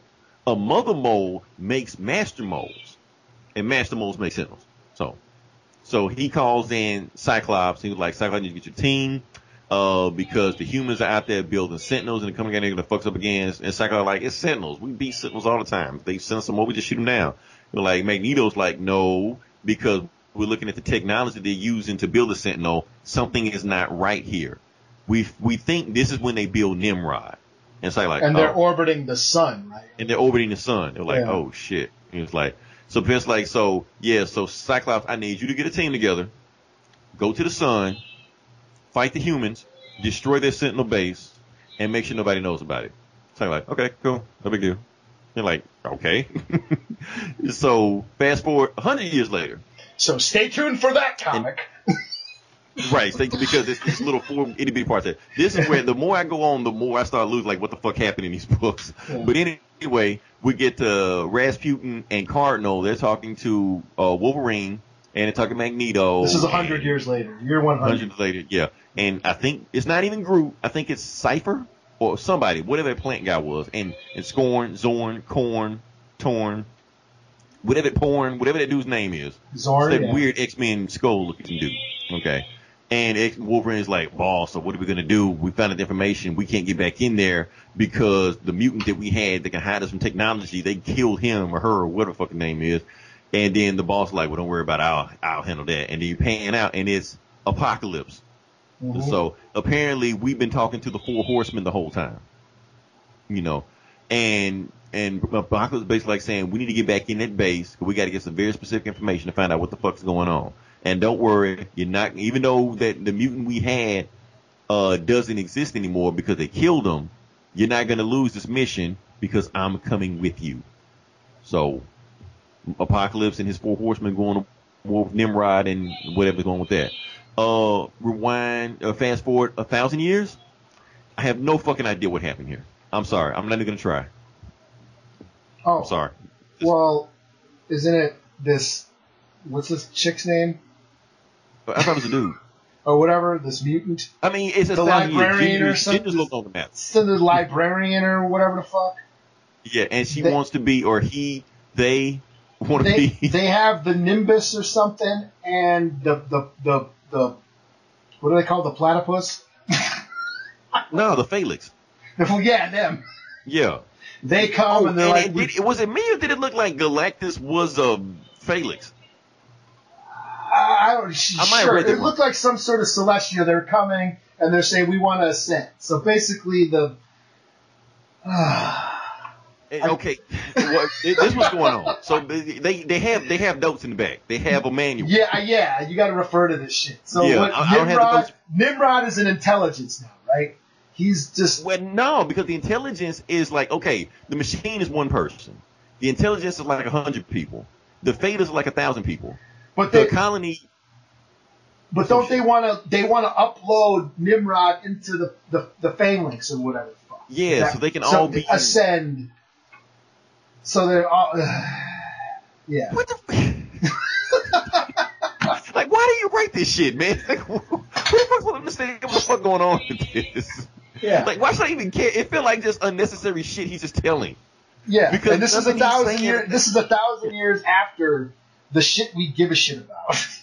Right, so why should we even care what the fuck is going on with the Felix and the machines and Nimrod the Lesser and this boy-girl thing? Like, what the fuck? I don't even know what the fuck this is. Yeah, so I don't they know want where they are. I don't know who they're fighting. the It's world like, mind. Yeah, something. yeah, the world mind is like 100 people. The Felix is like 1,000 people. I don't have it in front of me. I'm just like spitballing right now. But, Yeah. What do you seek? Ascension. So basically, the librarian wants to upload her consciousness or the consciousness, whatever the fuck, the eye, the intelligence, whatever the fuck, the world mind. I don't know which one. Why Whatever should the one we she give a is. fuck? That's Into what the I want phalanx. to know. So they What can does be any of this have to do with the main story? way more powerful. Yeah. And I don't know. That's the thing that loses me. Okay, now Eli, I know what you. I know you said you about to get off this train. I know you said this is where it stops. This is it. Here's my thing about how I feel about this right now. The House of X is actually a straightforward read, which is actually easy to comprehend. Yeah. It's this powers of 10 bullshit that gets on my fucking nerves. Yeah. And it's not even the whole story. It's just these last two stories. Like the first two where they begin and where they're like in the regular universe, that's cool. Even though it's like a little bit portion. Third one, when they go to the future, it's kind of weird, but I'm like, I can fuck with it. It's okay. But when they go 1,000 years in the future with that other ascension bullshit, I'm just like, man, just cut this shit. That's when I'm ready for the book just in. Yeah. It's like you're skipping over all the cool shit that I would like to see. Right. You know what I mean? It doesn't even have a narrative. It doesn't even have like a flowing narrative to it. It's just time hopping bullshit, which never works in any story ever. When you just time hop all over the fucking place. And I don't know why he think this shit is cool. He's just loving this shit. And then he got all these fucking detailed notes at the end. This shit feels like homework. Yeah. I don't want to pay you money to do homework. Especially now that they fucking support Trump. Right. Do we look like masochists? No. Yeah. I was just like really? reading this. I'm like, what if this was Star Wars, or what if this was Star Trek or something? I'm like, okay, here's Star Trek, and I'm reading about Spock and Kirk, and then 1,000 years in the future, from that story, Spock is like a little bug now, or a little robot bug insect or whatever the fuck. I'm like, would I still care? Right. Probably not. Probably not. It's not even Spock. It wouldn't even be Spock. It'd be somebody you never even heard of. Spork. Yeah, whatever. Spook. Yeah. Whatever the fuck. Yeah, that has Spock's consciousness or whatever the fuck in there. And I'm like, give a shit. Or Darth Vader, or It's just so name, funny. you know. He don't even remember anything that happened back then. Like, he don't even remember Spock. Never heard of him. Yeah, like why should I give a shit about what's going on 1,000 years in the future? Right. You know? And with all these detailed fucking notes, that's the shit that really pisses me off. Or Game of Thrones. 1,000 years from Game of Thrones would be today. Right. Why would I? There's no dragons or zombies now. Why would I give a shit? Right. I don't. Just dumbass people driving to work and shit. That's Yeah. Game of Thrones now. Yeah. The Iron Throne. Look what it got you. Find out what happens next week. Yeah, 1,000 years from Game of Thrones. I don't. Oh man, people up Hickman's ass so much, man. It's just like you can't tell a bad story when you see it. I mean, it's good, but it's like the narrative. But he's just telling unnecessary shit, overloaded with way too much information. He even says it in the book, in the very book. Apocalypse says it. Too much information is bad for you. You gotta have that middle ground. You gotta have the right amount of information to know what to do to make the next move. But he doesn't take his own advice. No, he just up his own ass. Yeah, I just want to know: is that 1,000 years, year 1,000? Is that gonna be a series? Oh my God! Like, is that? There's only like 8 people on Earth left. Like, why would it be a series? Like, why does he even care? That's what I was wondering. I was like, are these like? Is he setting up all these storylines? Because that's like what it seems like he's doing. This is a setup to the new era of the X-Men or whatever. Right. And it's like, is that going to be a book? Is that going to, is like the line? Are we going to have Librarian #1? Right, because it all feels so disconnected. It's just like, I don't know how he's going to connect this. Like, Yeah. the 100-year shit, I can kind of see how that's connected. But Oh, the yeah. 1,000-year shit just seemed like, it seemed like a whole nother book. Yeah, a whole nother like concept. Like, yeah, it's like, Like not that's even X-Men. They're not even mutants. They're just like, what? sitting, talking in front of a computer screen. Oh shit, man! I'm gonna give this a 3 out of 5, man. Just because it's testing my patience, it really is. I actually enjoy House of X. House of X is fun. It's a fun book to read. Yeah, But this I powers will of admit ten that. Yeah, Yeah, it's testing my patience, man. It's really taxing me. Yeah, it 'cause, takes like- a lot out of me. because I remember last time I read House of X and Powers of X back to back. Right. And like, yeah, House of X was fine. I'm like, oh, that was kind of cool. Well, let me check out Powers. And then I'm Right. like, oh, and then I was exhausted. Now last week I read House of X and enjoyed it for the most part, but this week it was this book. And I'm like, oh man, I don't know, man. I don't know. Yeah, I might be done. I tried. I gave it a thorough try. You Again. tried. You really tried. I gotta give it to you. You know, so All right. Yeah. What? oh, All it's right, my turn. it's your turn. I'll let you What am I? go. Am I? You're doing Silver Surfer? Let's see. Okay. Well, it's your turn now. Yeah. Yeah. Well, yeah. Actually, I'll do Fantastic Four. Cool. I want to Fantastic- hear about this. Yeah, Fantastic Four, number 13. This continues the fight between Hulk and the Thing. So last issue, Ben Grimm and Alicia, they were going on their honeymoon, and it was going to be during when the Thing turns into human form once a year, so they can go and knock the boots on the honeymoon. But the Immortal Hulk shows up. He is being controlled by The Puppet Master. the Puppet Master, who is Alicia's stepdad. And he basically gets the Immortal Hulk to start beating the shit out of Ben Grimm. He causes an avalanche, and Alicia gets stuck in the rubble. A bunch of other people from the island get stuck in the rubble. And so she's stuck and trapped, and that picks up right now in this issue.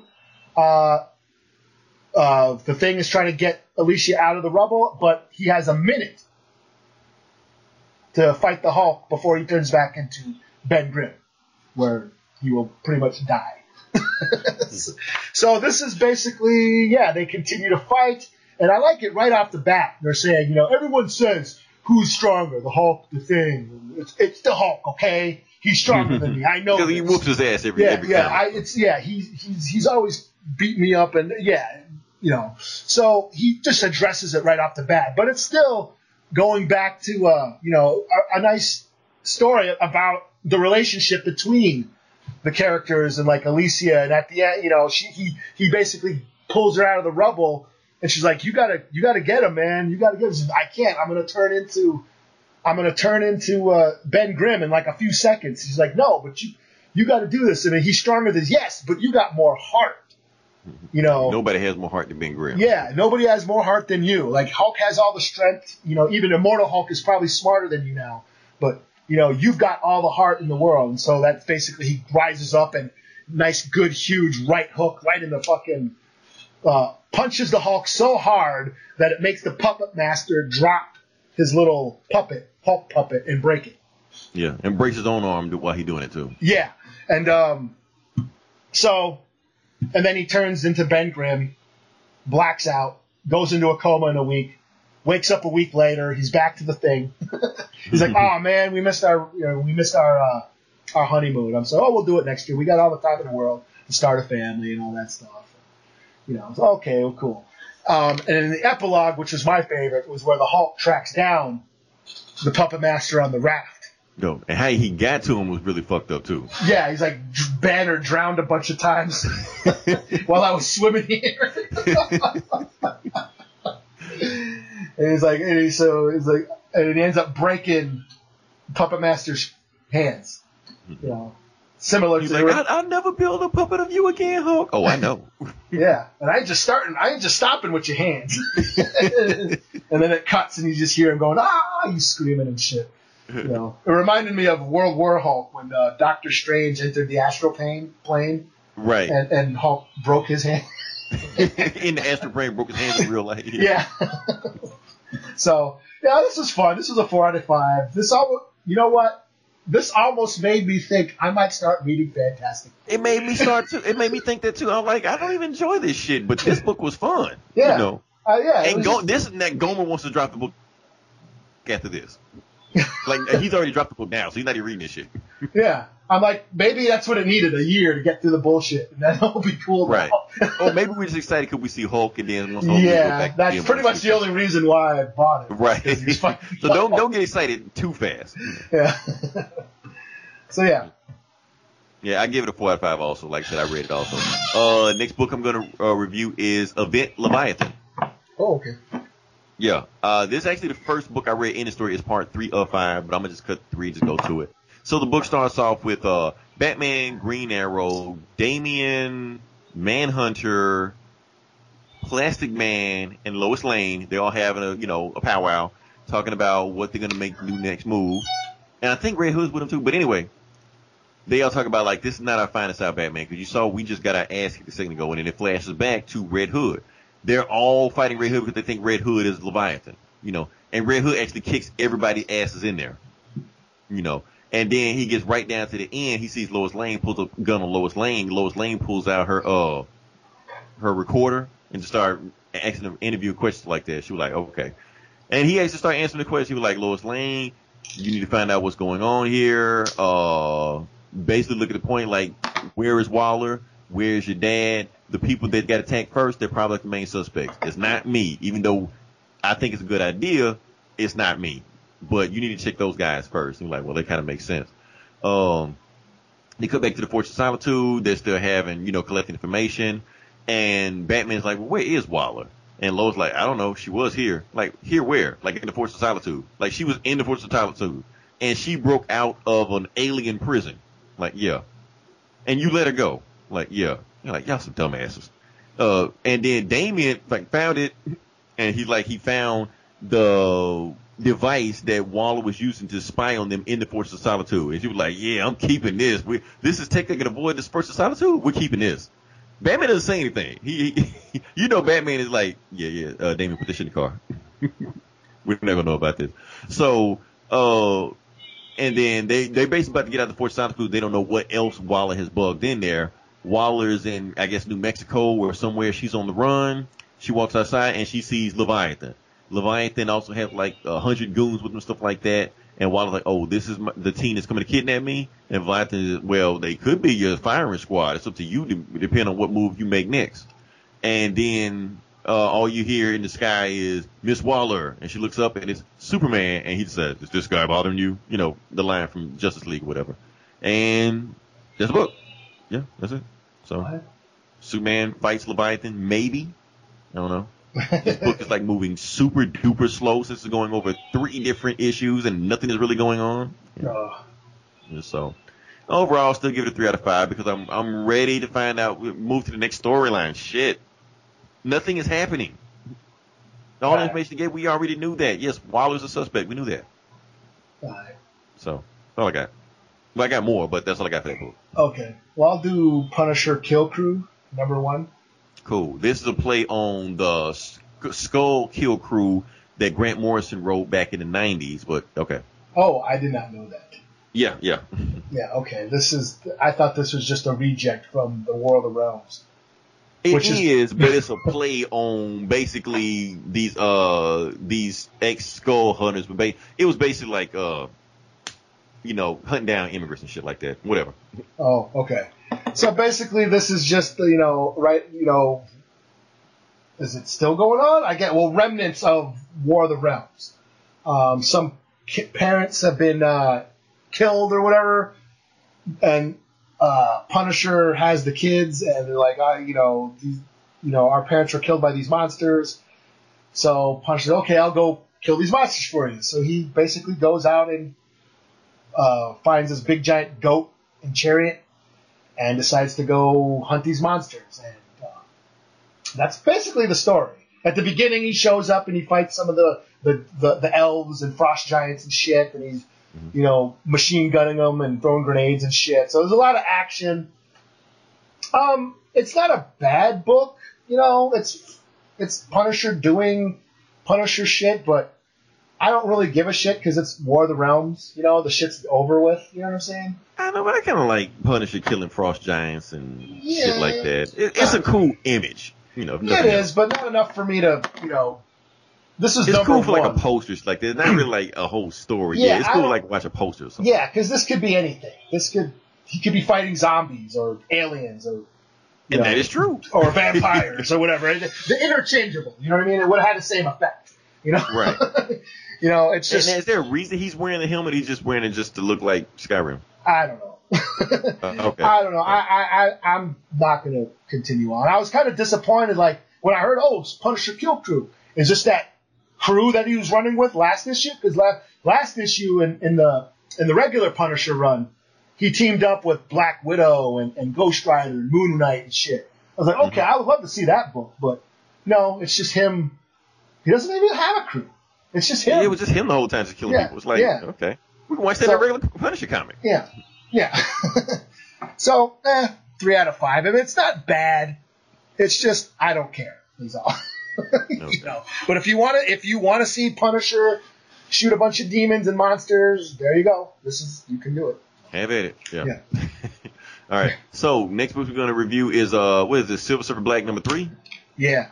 Okay, Silver Surfer Black #3. Basically how the book starts off, Norrin Radd is back on Zenla, with his girl Shaka Khan. What's the name? I don't know, whatever. Okay, she got some weird ass name. And they just in bed laying down. He's like, girl, I want to put a baby in you. She's like, okay. But then, that's when the Destroyer of Worlds shows up. Norrin Radd looks outside and it's the Silver Surfer. Yeah. 100 feet tall, eating the planet. He was like, okay, I wasn't expecting that, Black Silver Surfer. Yeah, Black Silver Surfer, right. So, but then Ego tells him wake up from his dream. He's like, Ego's like, Surfer, wake up. I let you sleep for a little while.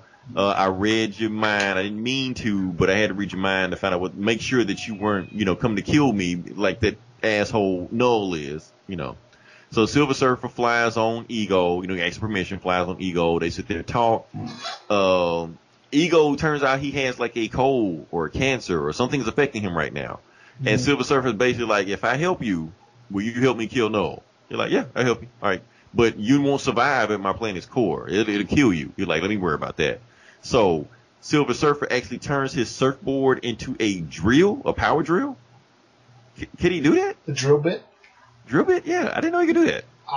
Sure. Sure, why not? Okay. Why not? So he drills himself to the planet, to Ego's core. When he gets there, he get all these like bacteria and white blood cells attacking him and shit, but they're the size of him. Normally Silver Surfer would have beat this shit no problem, but he's getting weaker. He doesn't know how much we can get him, so he has a hard time fighting these bacteria off. but he decided to go into like the core, the hottest part of Ego's, body, because he knows that part will kill off these bacteria, but it's just hot enough that it won't kill him. Now, if he was at full strength, it wouldn't bother him at all, but it's just enough where he can kind of feel it. He goes to the center and he sees exactly what is attacking him, and it's a Galactus incubator thing. Yeah. I don't know what that is. Yeah, me neither. Lifebringer 1. Lifebringer 1. So I don't know if he's birthing Galactus, or if Galactus got a homing beacon where he's going to eat him, or, because like I said, Ego is a planet. Galactus eat planets. So 1 and 1 plus, 1 plus 1 equals 2. I'm thinking somehow Galactus is going to get involved in this, and Silver Surfer's going to be like, hey, I got an idea. Why don't I have Galactus eat Null's planet? That would make the most sense. Send Galactus on him. Yeah. That's my yeah. thing. Yeah. I'm thinking. Like I said, I don't even know what an incubator tank is. I don't. Yeah, and this is this the birth? Yeah, because this takes place like way back in the past, because he went through that black hole. Oh, that's right. That's because Ego said he was young. Yeah, and Ego is growing. Like I forgot. He's still this is developing, like the beginning of time. Okay, so we're witnessing the birth of Galactus. Yeah. But I thought Galactus was born at the beginning of time. No, I thought Galactus actually lived before the universe. I don't. Well, no. According to this, no is before anything. Okay. Whatever. Okay. So basically we're witnessing the birth of Galactus, I think. Yeah, basically. Something. I'll ask Danny Cates on Twitter and see if he answers. I don't know. Yeah. He might say fuck off, but whatever. Lifebringer. I can want to comment. They'll talk to him. They'll talk to him. Overall, I'm gonna give it a 3.5 out of 5. It was still a cool story. Wasn't as much action like it was last one when Noah was beating the shit out of him. But the art style is still pretty trippy. Yeah, not much happens. It's just a conversation between him and Ego. Well, he has that dream, and then it's just a conversation between him and Ego, and then. And I get the dream because Silver Surfer still feels guilty for all the planets he killed. You know, all the planets that Galactus ate and he found them for Galactus, he feels guilty for. Yeah, and that he's infected with the symbiote, basically. Right. And I thought about that. Remember the Thanos arc that Donny Cates wrote? Okay. Remember, Silver Surfer was in all black and he called himself the Fallen One. I don't remember that. Did he write a Thanos? He did write a Thanos. Yeah, I never finished. I only read a couple of those issues. I didn't get that. Oh, that book was awesome. That book was fucking awesome. But Silver Surfer was in all black in that story. And I'm thinking, is Donny Cates trying to connect this shit? Like that's how he became all black? Maybe, because that is who's destroying Norrin Rad's planet. Right. The big giant, black Silver Surfer. Yeah, so Black Surfer. I guess so. Yeah. So that's all I got with that one. I think I'm booked out. gonna go one up and give it 4 out of 5 because I started to lean that way, but just because I am digging the art style, I am digging the direction it's going, and just the art is what's really selling this book for me, especially like some of the sound effects, like when like the big boom and all that stuff is almost blending in to the background of the art. You know what I mean? Mm-hmm. There's that one, like when the Black Silver Surfer shows up on Norrin Rad's planet at the beginning, they're out the window, it says boom, but you can't even really tell because the art is so stylized. It looks like, kind of remind me of Yellow Submarine. Like the Beatles. Yeah. Oh, and not only did he do a drill bit with he did some other shit with the board too in this book, but I can't remember what he did. He did something else that made it do something. Yeah. I can't remember what he did. So I didn't know Silver. I don't think Silver even had these powers before. I think Donny Cates just making this shit up as he go on the fly. Yeah. Like fuck, just do what you want to do, which is cool. I got a problem with it. But that page, that splash page of Ego's core. Yeah. He's surfing through Ego's core. I thought he turned the sword into he turned the board into a sword. Oh, that's right. Yeah. Oh, that's cool. Badass. Okay. Yeah, because he's zipping. Yeah, he's throwing the sword through all the white blood cells or the virus. Mm-hmm. He's battling the virus and it's like zipping around and shit. So yeah, I thought it was pretty cool. Visually, it was really cool. Yeah. So. Really trippy book. So yeah. Well, I don't know. What else like that? Nothing I really want to talk. I thought, Miles Morales is pretty good. He, Aaron and Jefferson team up to go rescue Miles from the what are they called? Because he got kidnapped by the assessor or whatever, and they're doing all these experiments on him. So it's just a story of Jefferson and Aaron, his Miles' dad and uncle teaming up to go rescue go rescue Miles. I mean, kind of squashing their beefs and finding emphasizing on the relationship, even though they went separate directions and ended up with separate lives and stuff. That they still care for each other. So that was kind of cool, kind of cute. So I'll give it a 4 out of 5. And the only other book I got was Detective Comics 1009. Okay. It was just, Batman gets into a plane crash. Man, it's got to be more to it than that. Isn't it? Well, it wasn't bad actually.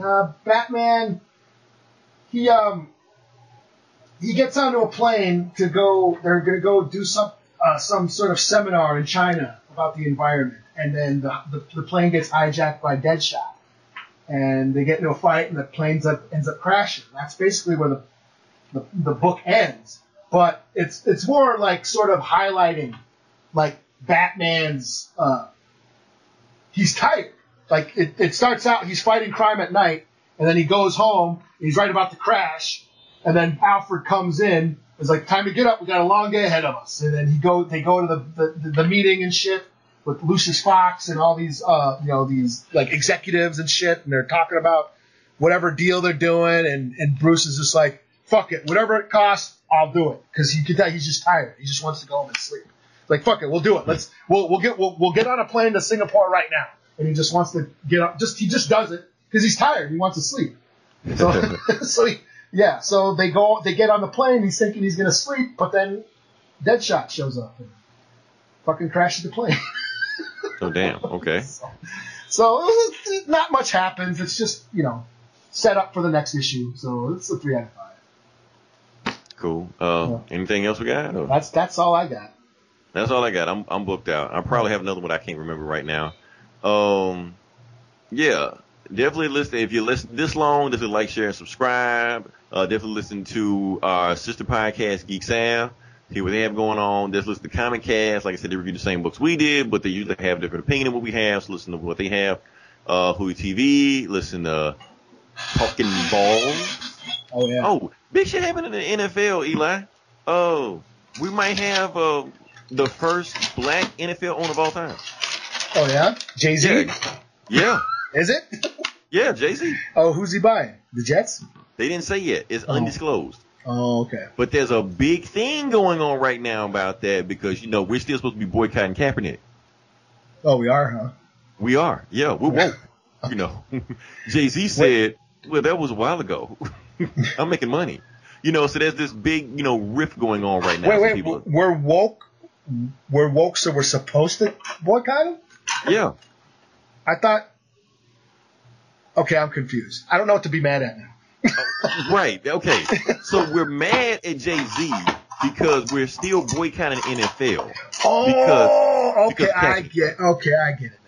Yeah.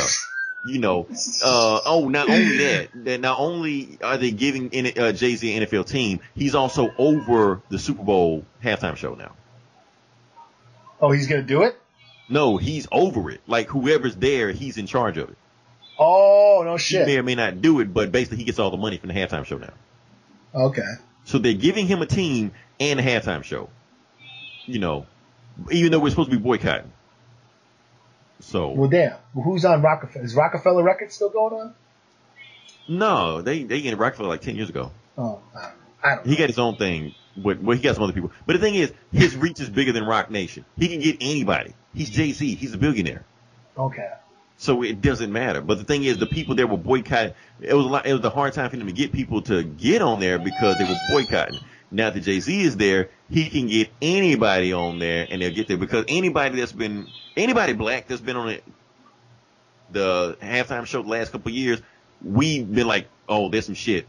Leave them alone, cancel them. That numbers have actually tanked. because nobody wants really? to deal with them.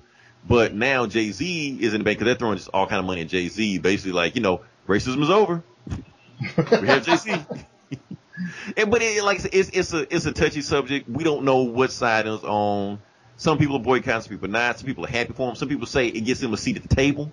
We have our first black NFL owner that could, cause change. Now that you have somebody on the inside to do something.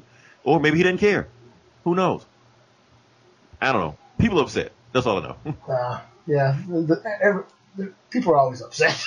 People always say, honestly, if I watch football, I may give a shit, but I don't watch football anyway, so yeah, I'm boycotting. Whatever. I don't care either way. You're boycotting too, Eli. I watch football. Okay, you're boycotting everybody except your team. That's the thing. That's the thing. Watch everybody's football. boycotting, but they still watch it. Yeah. So how does that work? Yeah, I don't know. That doesn't make any sense. You mad at Jay-Z for doing all this shit, but you still watching the game every Sunday. Yeah, man. I got my son. Starting next month, I got Sundays off too, man. I was looking forward to this shit. That's what I'm saying. Like, why you getting mad at him when you're not even doing your part? Not you, Eli. I mean, you can watch whatever you want to watch. I'm just saying that other people are pissed at him, but they're still watching the games every single Sunday, buying tickets, having Super Bowl parties, but they're mad at him. Yeah, like I said, life sucks. The world's full of injustices. But if you can find the strength to laugh and smile, do that shit. Right, because I am not canceling Jay-Z. Sorry. Yeah. Or Marvel. Or Marvel. Fuck everybody. You call me whatever you want to call me. I'm not canceling either one of them. Yeah, you can call me an apple or a fucking, fucking custard fucking scout or whatever the fuck. I don't give a shit. That sounds delicious. Custard scout. Right. New like from Hostess. Right. Yeah. But red velvet cake with frosting in the middle. Right. You're like, what did you call me? Oh, yeah. Go listen to those other podcasts they have on Our Geek Review. I forgot to put stuff. That being said, this is Leroy. This is Eli. We talk to you guys next week. Same bullet time, same bullet channel. Listen, first the fat boys break up. Now every day I wake up, somebody got a problem with hope. What's up, y'all niggas all fed up? Cause I got a little cheddar and my record's moving out the store. Young fucks spitting at me, young rappers getting at me.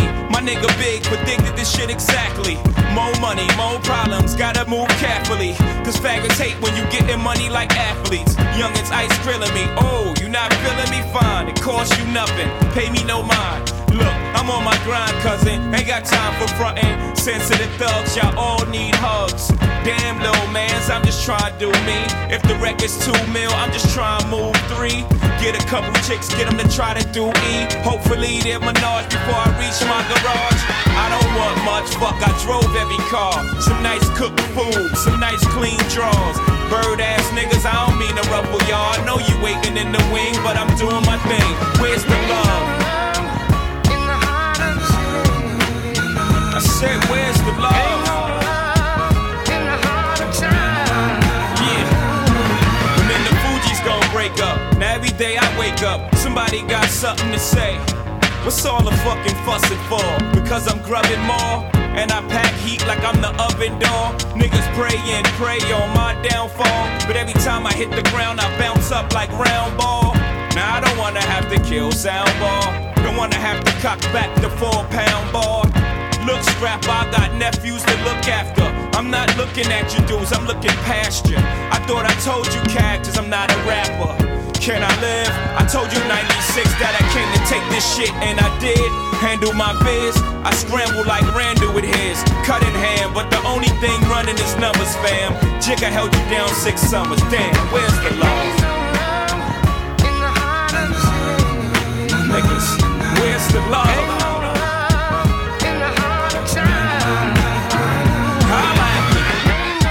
Take him to church. My nigga, where's the love? Ain't no love in the heart of time. Fuck, then Richard Pryor going burn up, and Ike Drake and Tina Turner breakup. Then I wake up to more bullshit. You knew me before records, you never disrespected me. Now that I'm successful, you pullin' shit. Nigga, I'll step on your porch, step to your boss. Let's end the speculation, I'm talking to all of y'all. Male shouldn't be jealous, that's a female trait. What you mad cause you push dimes and he sell weight? Y'all don't know my expenses, I gotta buy bigger plates and more baggies. Why you all aggy? Nigga, respect the game, that should be it. What you eat don't make me shit. Where's the love?